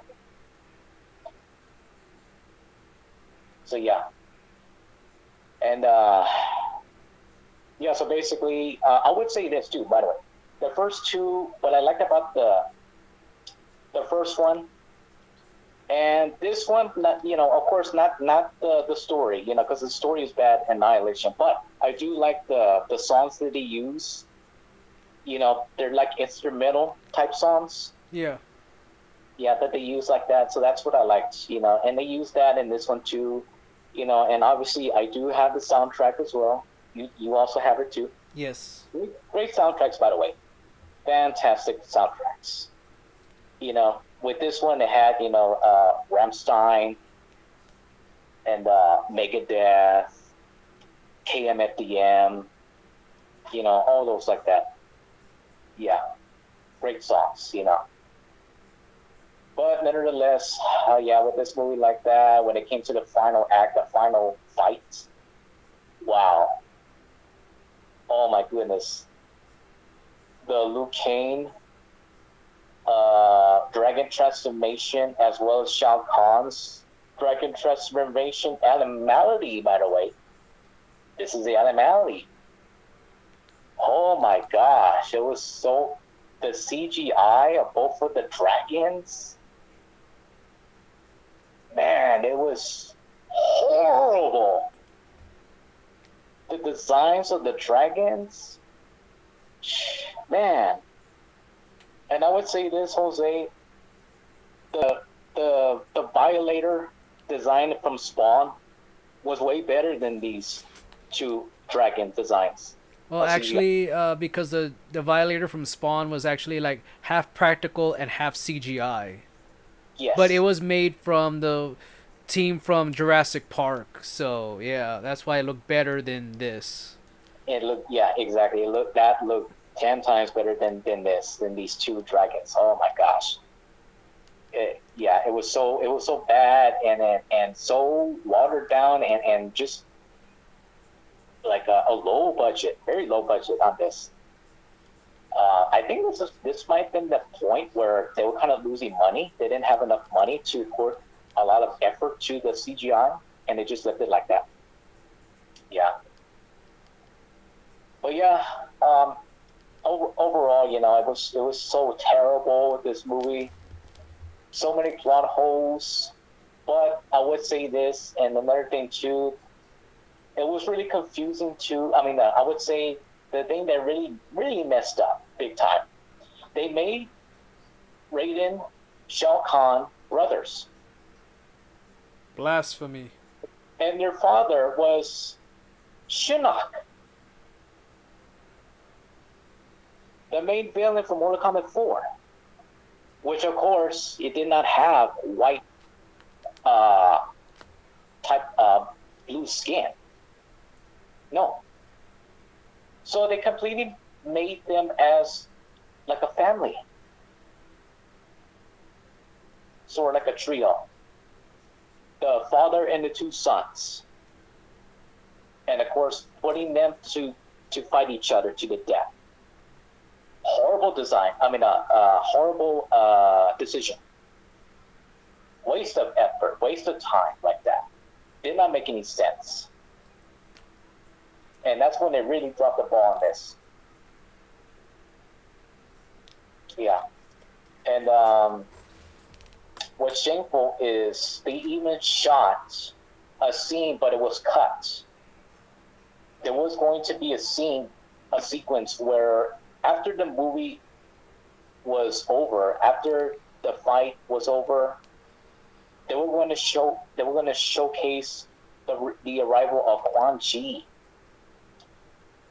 the most notorious character of them all, most iconic character of them all. He was also a rival sorcerer of Shang Tsung and Mortal Kombat Conquest as well. Yes. Even formed an alliance with Shang Tsung on that particular episode, and of course, it was canon to the video game Mortal Kombat Deadly Alliance. And then with this, yes, they showcase the rival Quan Chi coming up, from the nether realm, from the portal, and he meets up with Shinnok, being banished to the nether realm. And then saying for them that due to their escape from the nether realm, they're going to be unstoppable. And then it ends right there. And it's a shame that it was never included in the Blu-ray, I would say. It would have been so cool if they would have just add that, just make it a little bit decent like that. But they just completely left it off. Now, the only way you can actually find this information, just look up Mortal Kombat Secrets on YouTube. And you will find all the information of showcasing all the games, all the movies. Yeah. And yep, that is my 2 cents on that. I'm sorry, I fell asleep during that. I'm just joking. Yeah, because I mean, this movie was so horribly bad. Where I'm like, oh my gosh.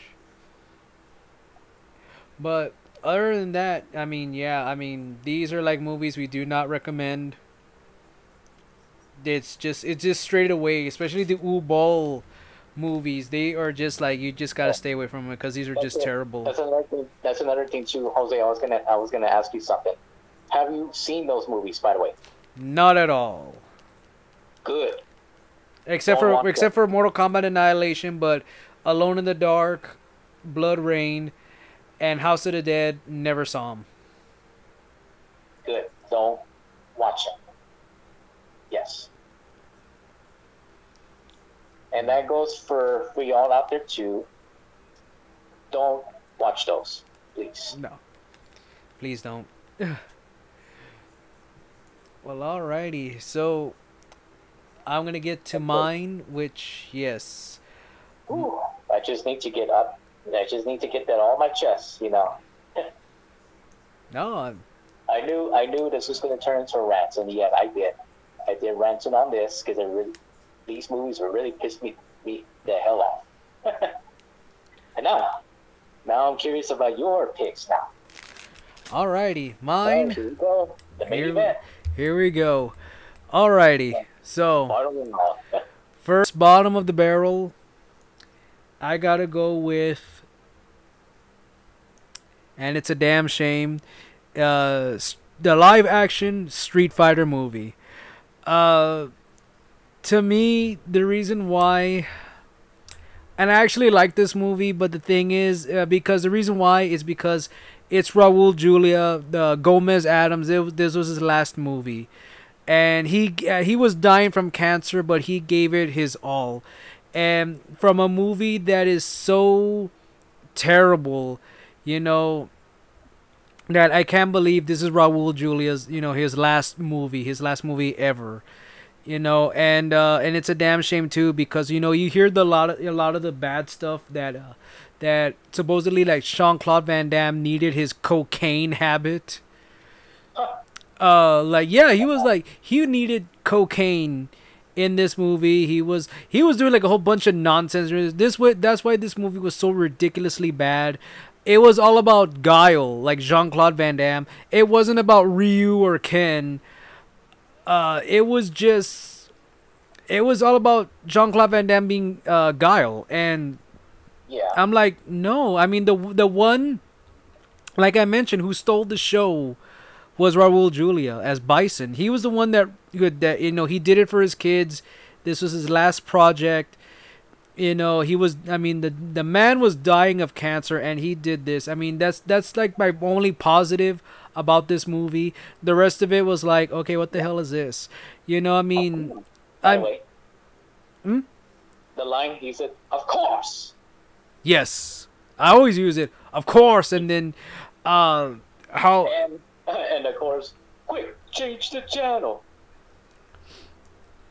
but and what was really dumb was it was one of the like one of the moles was in he was in Bison's army, where Jean Claude Van Damme Guile, he pretty much flips off Bison, and he says, "We're coming to get you, Charlie." Then everybody looks and was like, "Oh my god, like, you freaking gave him away." Like, oh my gosh, like, are you serious? And then that's when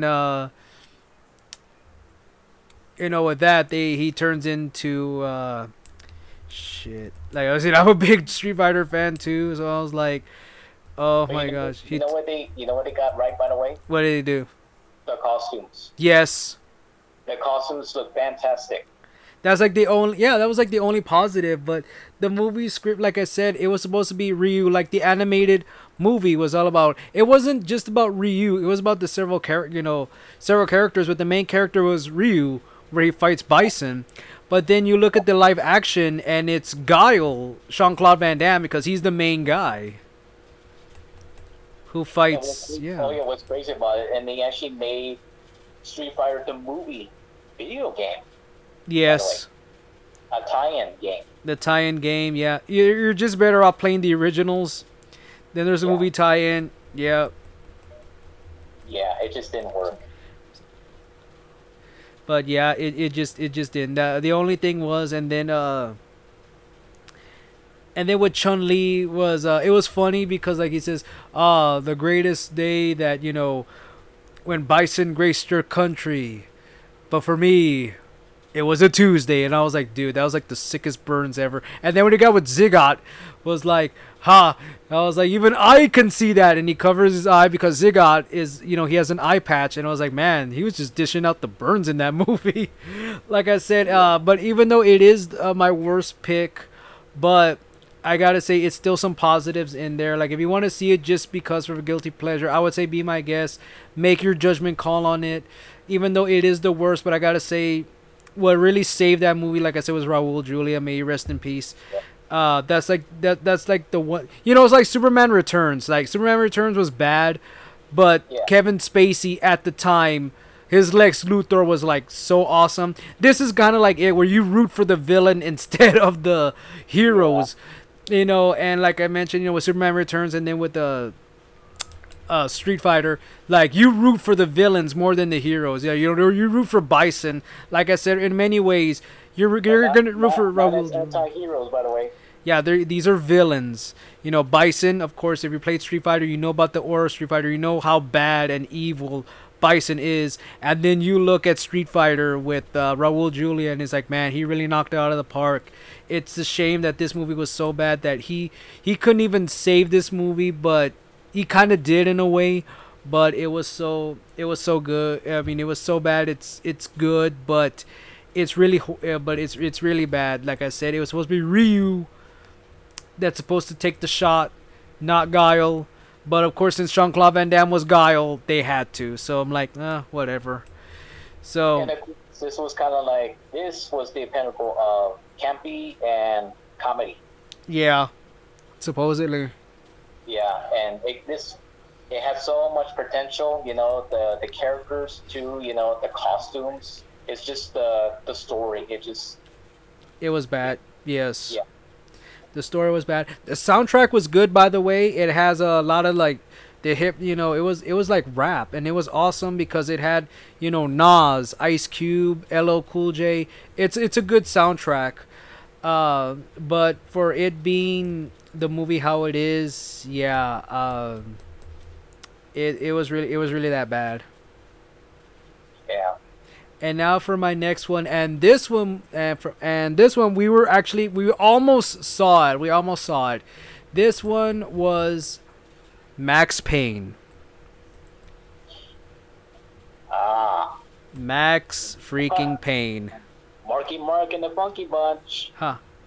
Marky Mark and confused and annoyed. Huh? What's going on there? Huh? Hey, Fuck you, hey, get Chrysler. over there! Get over there!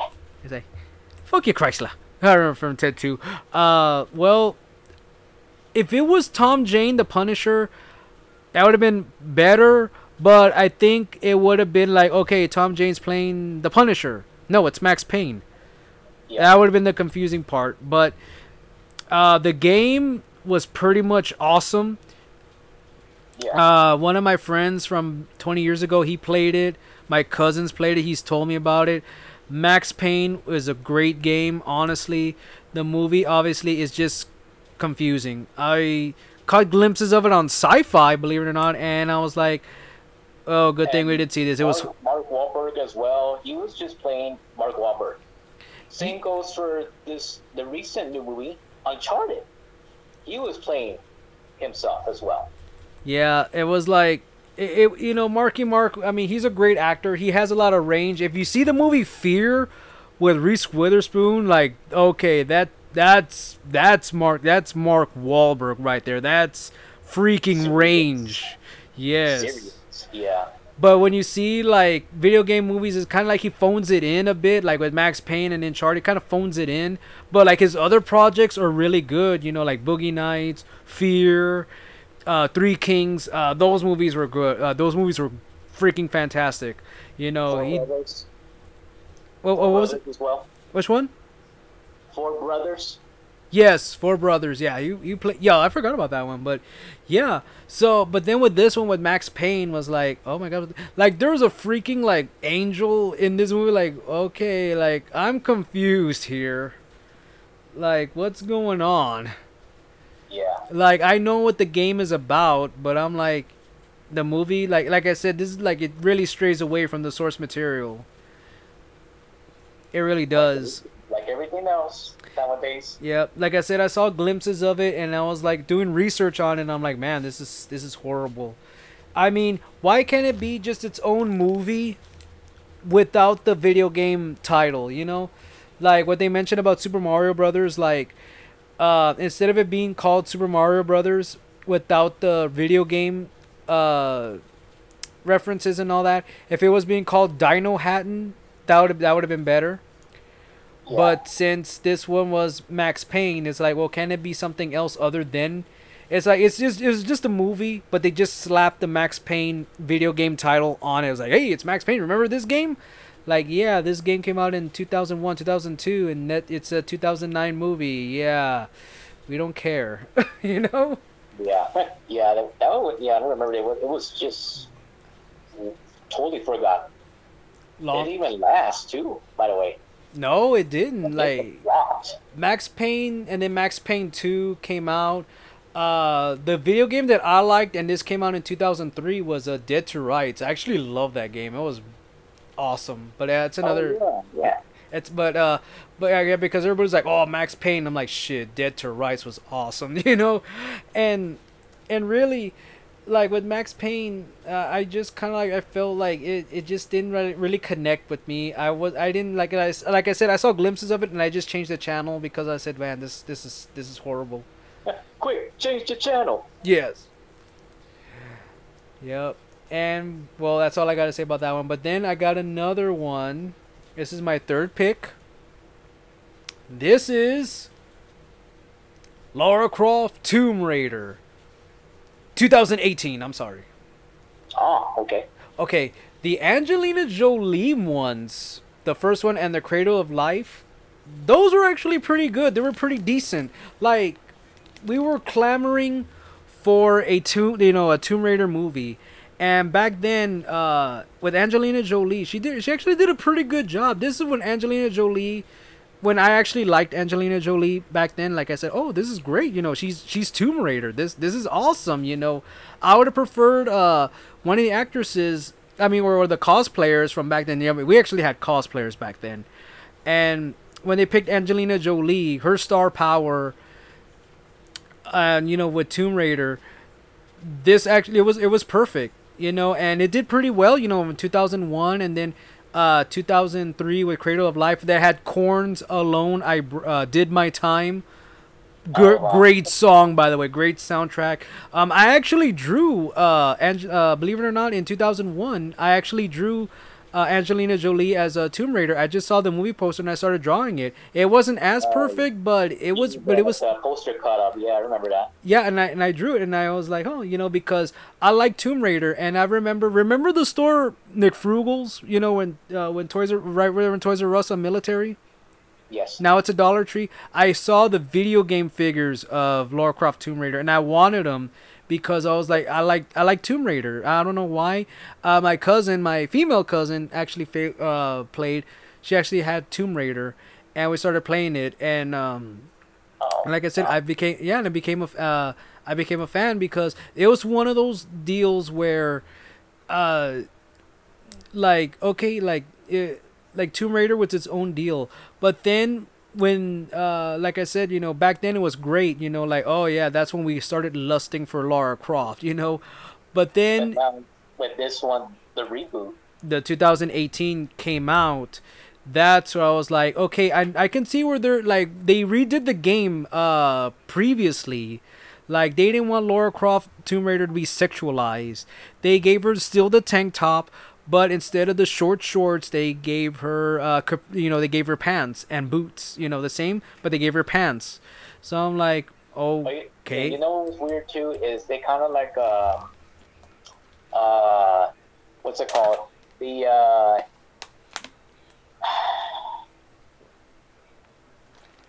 kind of like I don't know, either race swapped. I guess yeah, maybe race swapped because in the reboot game, Laura Croft is a British young woman. Well, actually, no. I mean, there's nothing wrong with that. I mean, I think she was always been British. Yeah, but then in this movie, she wasn't. See, that's one of the reasons why I'm like, the She, games. she's like Hispanic. Richard, we are Hispanic. I'm not knocking that. This is pretty. Yeah, That's one no, for us. it's just a little minor change.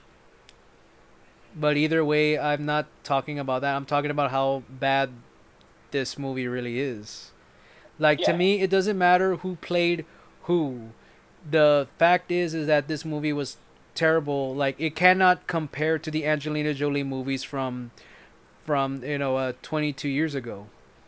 yeah, And it's like, and to me, I don't have a problem with the race swap. I'm having a problem with, okay, how are you gonna make this any different from the Angelina Jolie ones?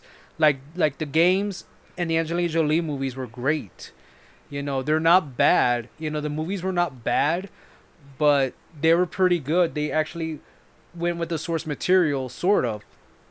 They gave her all this and all that. But yeah, then when it came to like the rebooted games, like okay, they gave Laura Croft pants. Okay, I see what direction we're heading into.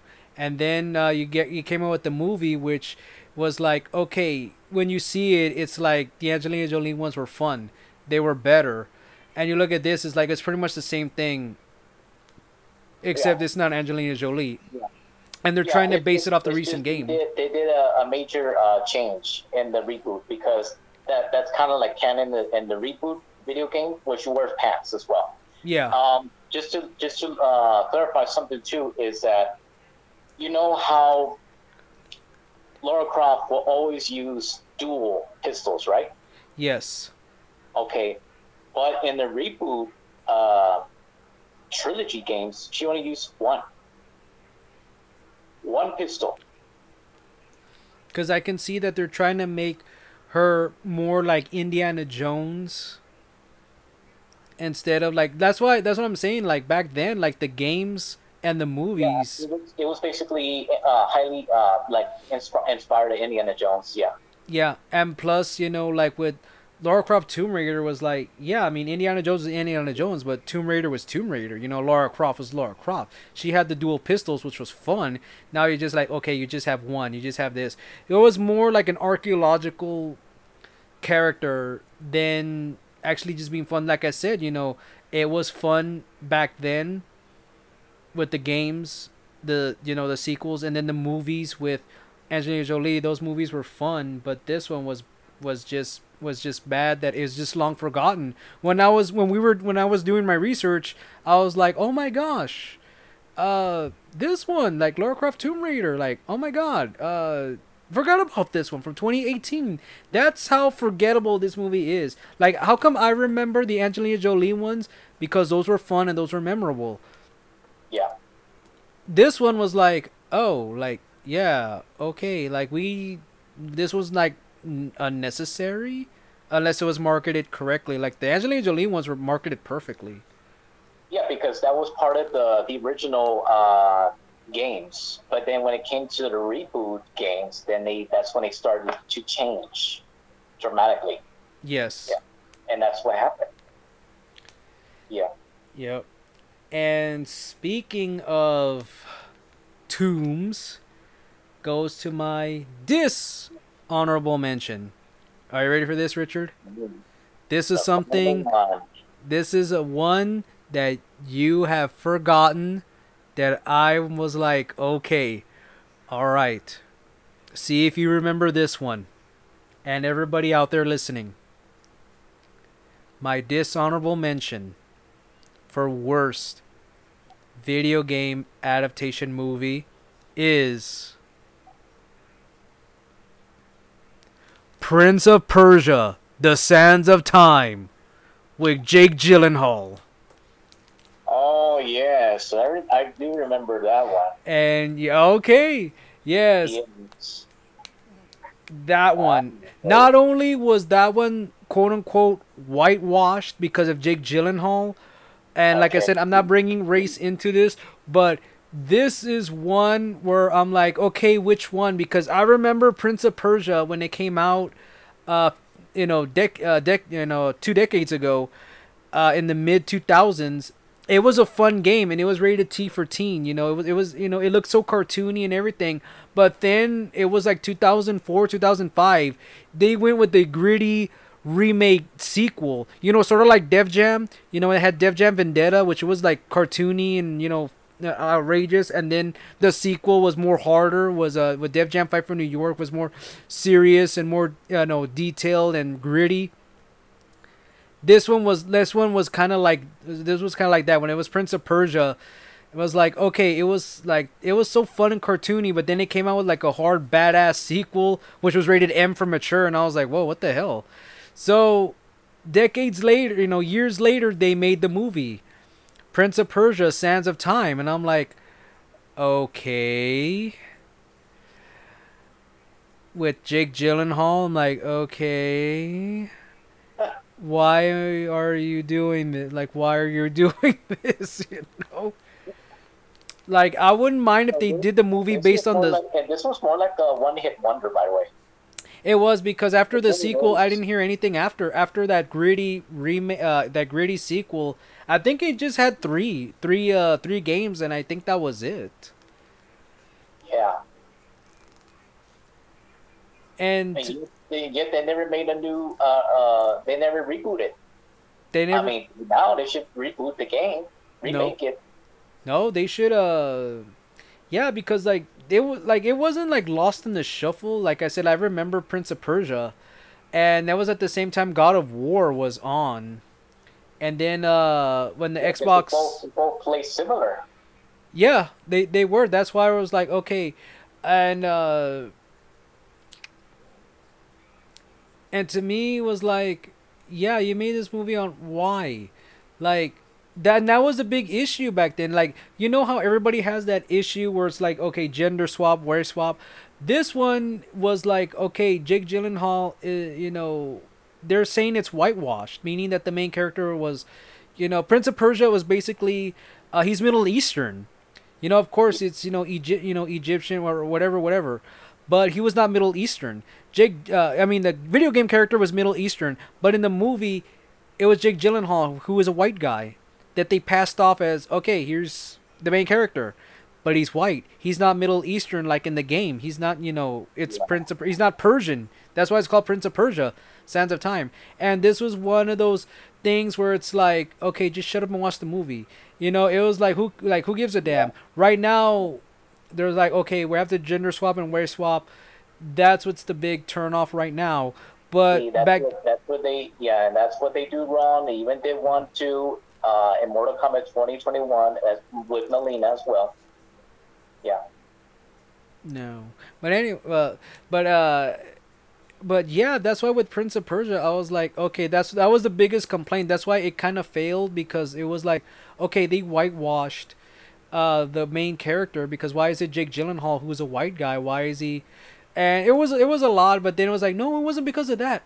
It was because there are certain people that play the game who knew the game, but yet it didn't appeal to the masses, the mass audiences. That's why it failed, and it was one of the worst ones. And I was like, okay, were you doing the storyline from one or two? And I have not played the games, and yet I'm aware of that. That's why I'm like, okay, well, what story? Because it looks like the gritty, like how they made Jake Gyllenhaal look. They made him look like the gritty sequel, the rated M for mature sequel. But yet, I don't know if they were going with that, or I don't know if they're going with the first game because it was called Prince of Persia: The Sands of Time. I don't know if they mixed both of them up. I don't know. That's why I'm all like, what is this? That's why it's confusing. it is confusing. That's why I say, okay, It's confusing, complicated. Wow. this was the worst. Even like Assassin's Creed, I liked Assassin's Creed the games, but with Michael Fassbender as just in a simulation, I'm like, okay, just stop fucking things up. I swear, just please stop. Yeah. But on the flip side, there is gonna be a new Super Mario movie, and it's gonna be all CGI. It's gonna be all CG, CG animated. It's gonna have Chris Pratt as the voice of Super Mario. You guys Yeah. gotta chill. I am gonna go see it because like I said, just give it a chance. If it looks appealing, like I said, I'm a big Super Mario fan. It's gonna be freaking 30 years, Richard, since another Super Mario movie. So that's why I want to go see this one. Yeah. Like if it were to come out next year, it would be 30 years. 30 years, yeah, because they have it scheduled for December, but now they pushed it back to 2023. Yeah. But I am going to say this. I don't care if y'all what's your deal with Chris Pratt? Just why are you dumbasses still pissed that he didn't what is it that he didn't do an Infinity War, like he freaking had the glove off. I mean, it's that's another rant for another time, but I got to say, leave Chris Pratt alone. I don't know what your deal with, I don't know what people's deal with him is. If he's gonna voice Super Mario, let him be Super Mario. If you're gonna be like, oh well, it's supposed to be who's gonna be in the freak? I mean, an Italian guy voicing Mario. Isn't choosing the character for the voice enough? If it's gonna be Chris Pratt, it's gonna be Chris Pratt. Case closed. Y'all people need to get over it, get on with your lives. You people do not have lives, okay? Just stop it, okay? Really, I'm getting me, Richard, Josh, we're all getting real pissed off with this. That's why we say what we say. Yes. Like I said, like right now with Super Mario movie, if you're pissed about Chris Pratt being Super Mario, well then the answer is simple. Don't see the goddamn movie. That's what I gotta say. Like, you just gotta leave it alone. What's your beef with him? Why? Because he didn't like take off the glove with Thanos from Infinity War. Is that why you're pissed? Look, if people saw the show Parks and Rec, are you still pissed at him on that? No, you're not saying shit. What about Jurassic World? Oh, and all this, just leave Chris Pratt. Yeah, just leave him alone. Just leave Chris Pratt alone. Okay, he's no, he's making his money. Okay, he's doing, he's doing all this. Just, then you're saying that, oh, he's gay bashing in the new Thor. Like, no, he's not. It's just, like I said, you're always finding something new to hate on Chris Pratt, and Yeah. I'm sorry. I'm sorry There's to. always, yeah, there's always going to be complaints, especially nowadays. Nowadays, there's always complaints. Full of wokenism. Wokenism. That's the one thing we freaking hate on this Yeah, show. We do yeah, that. the woke mob as well as the cancel culture mob. Yeah, just say we hate you all. Ridiculous. Yes. We hate you all. That's why I say what I gotta say, because the new Super Mario movie's coming. I'm just thankful that the movie's coming out. I don't care if it's CG. Maybe this is gonna be good. I am gonna go see it. Probably me and you and Josh are gonna go see it, and Roland. We're all gonna go see Super Mario. We're gonna give our take on it. But as of right now, it's like, leave Chris Pratt alone, because we are gonna go see this movie and it's gonna be fun. I hope it is fun. I can't wait for it. I want to see a new trailer where it drops. I can't wait for the merchandise for it as well. And that's all I gotta say on my final thought. And I'm sorry, but Richard, what is your final thought? Well, all I gotta say is just playing. Just continue, like whenever there's like a new release of a new video game, of course, go ahead, buy it like that, and just hope there will be either a sequel or a movie. Particular, if they were to make Gears of War the movie or God of War the movie, stay tuned for those. See if those come for tuition. I mean, so far it got a Halo series, right? On Paramount Plus, which that's pretty awesome. It really is. Yeah. If they can do something similar, have Dave Bautista be Marcus Phoenix from Gears of War. I mean, come on, what are you waiting for? Yes. Or And just continue playing on. could have said it better myself, but yes, game on, rock on, and this has been the RNJ episode of the podcast from San Antonio. And be sure to like us on Facebook, follow us on Twitter, and check out our new website. We do have it, drop in, and we have episodes, weekly episodes. We have Mob Rules Mondays. We have our paranormal weekends, and also just at random, just be on the lookout for Taste of San Antonio, where I'm gonna be going to just these like the restaurants, and give my take and my what is good, a dish that I recommend. I hope everybody enjoyed the 4th of July episode about the barbecue. Of course, that one did pretty good. Thank you everybody for that. So yes, as always, for our audience, thank you for listening. For our German listeners, thank you also. Guten Tag, thank you for listening. To our UK, our United Kingdom listeners, thank you so very much. Tell your friends, everybody, hey, whenever you're in America, you're going to stop by Texas, it's San Antonio, Texas. We're here, and, just, stop on by. Stop by the Riverwalk. Stop by the Alamo. We're even if it's just a day, but right now it's extremely hot, so might want to wait. And I got one thing to say is, have a brilliant day. Thank you all. Alrighty, Richard. Thank you. Thank you, Richard. Yes, thank you for that. Thank you all, and have a brilliant day. Alrighty, so we are signing off, and we are out.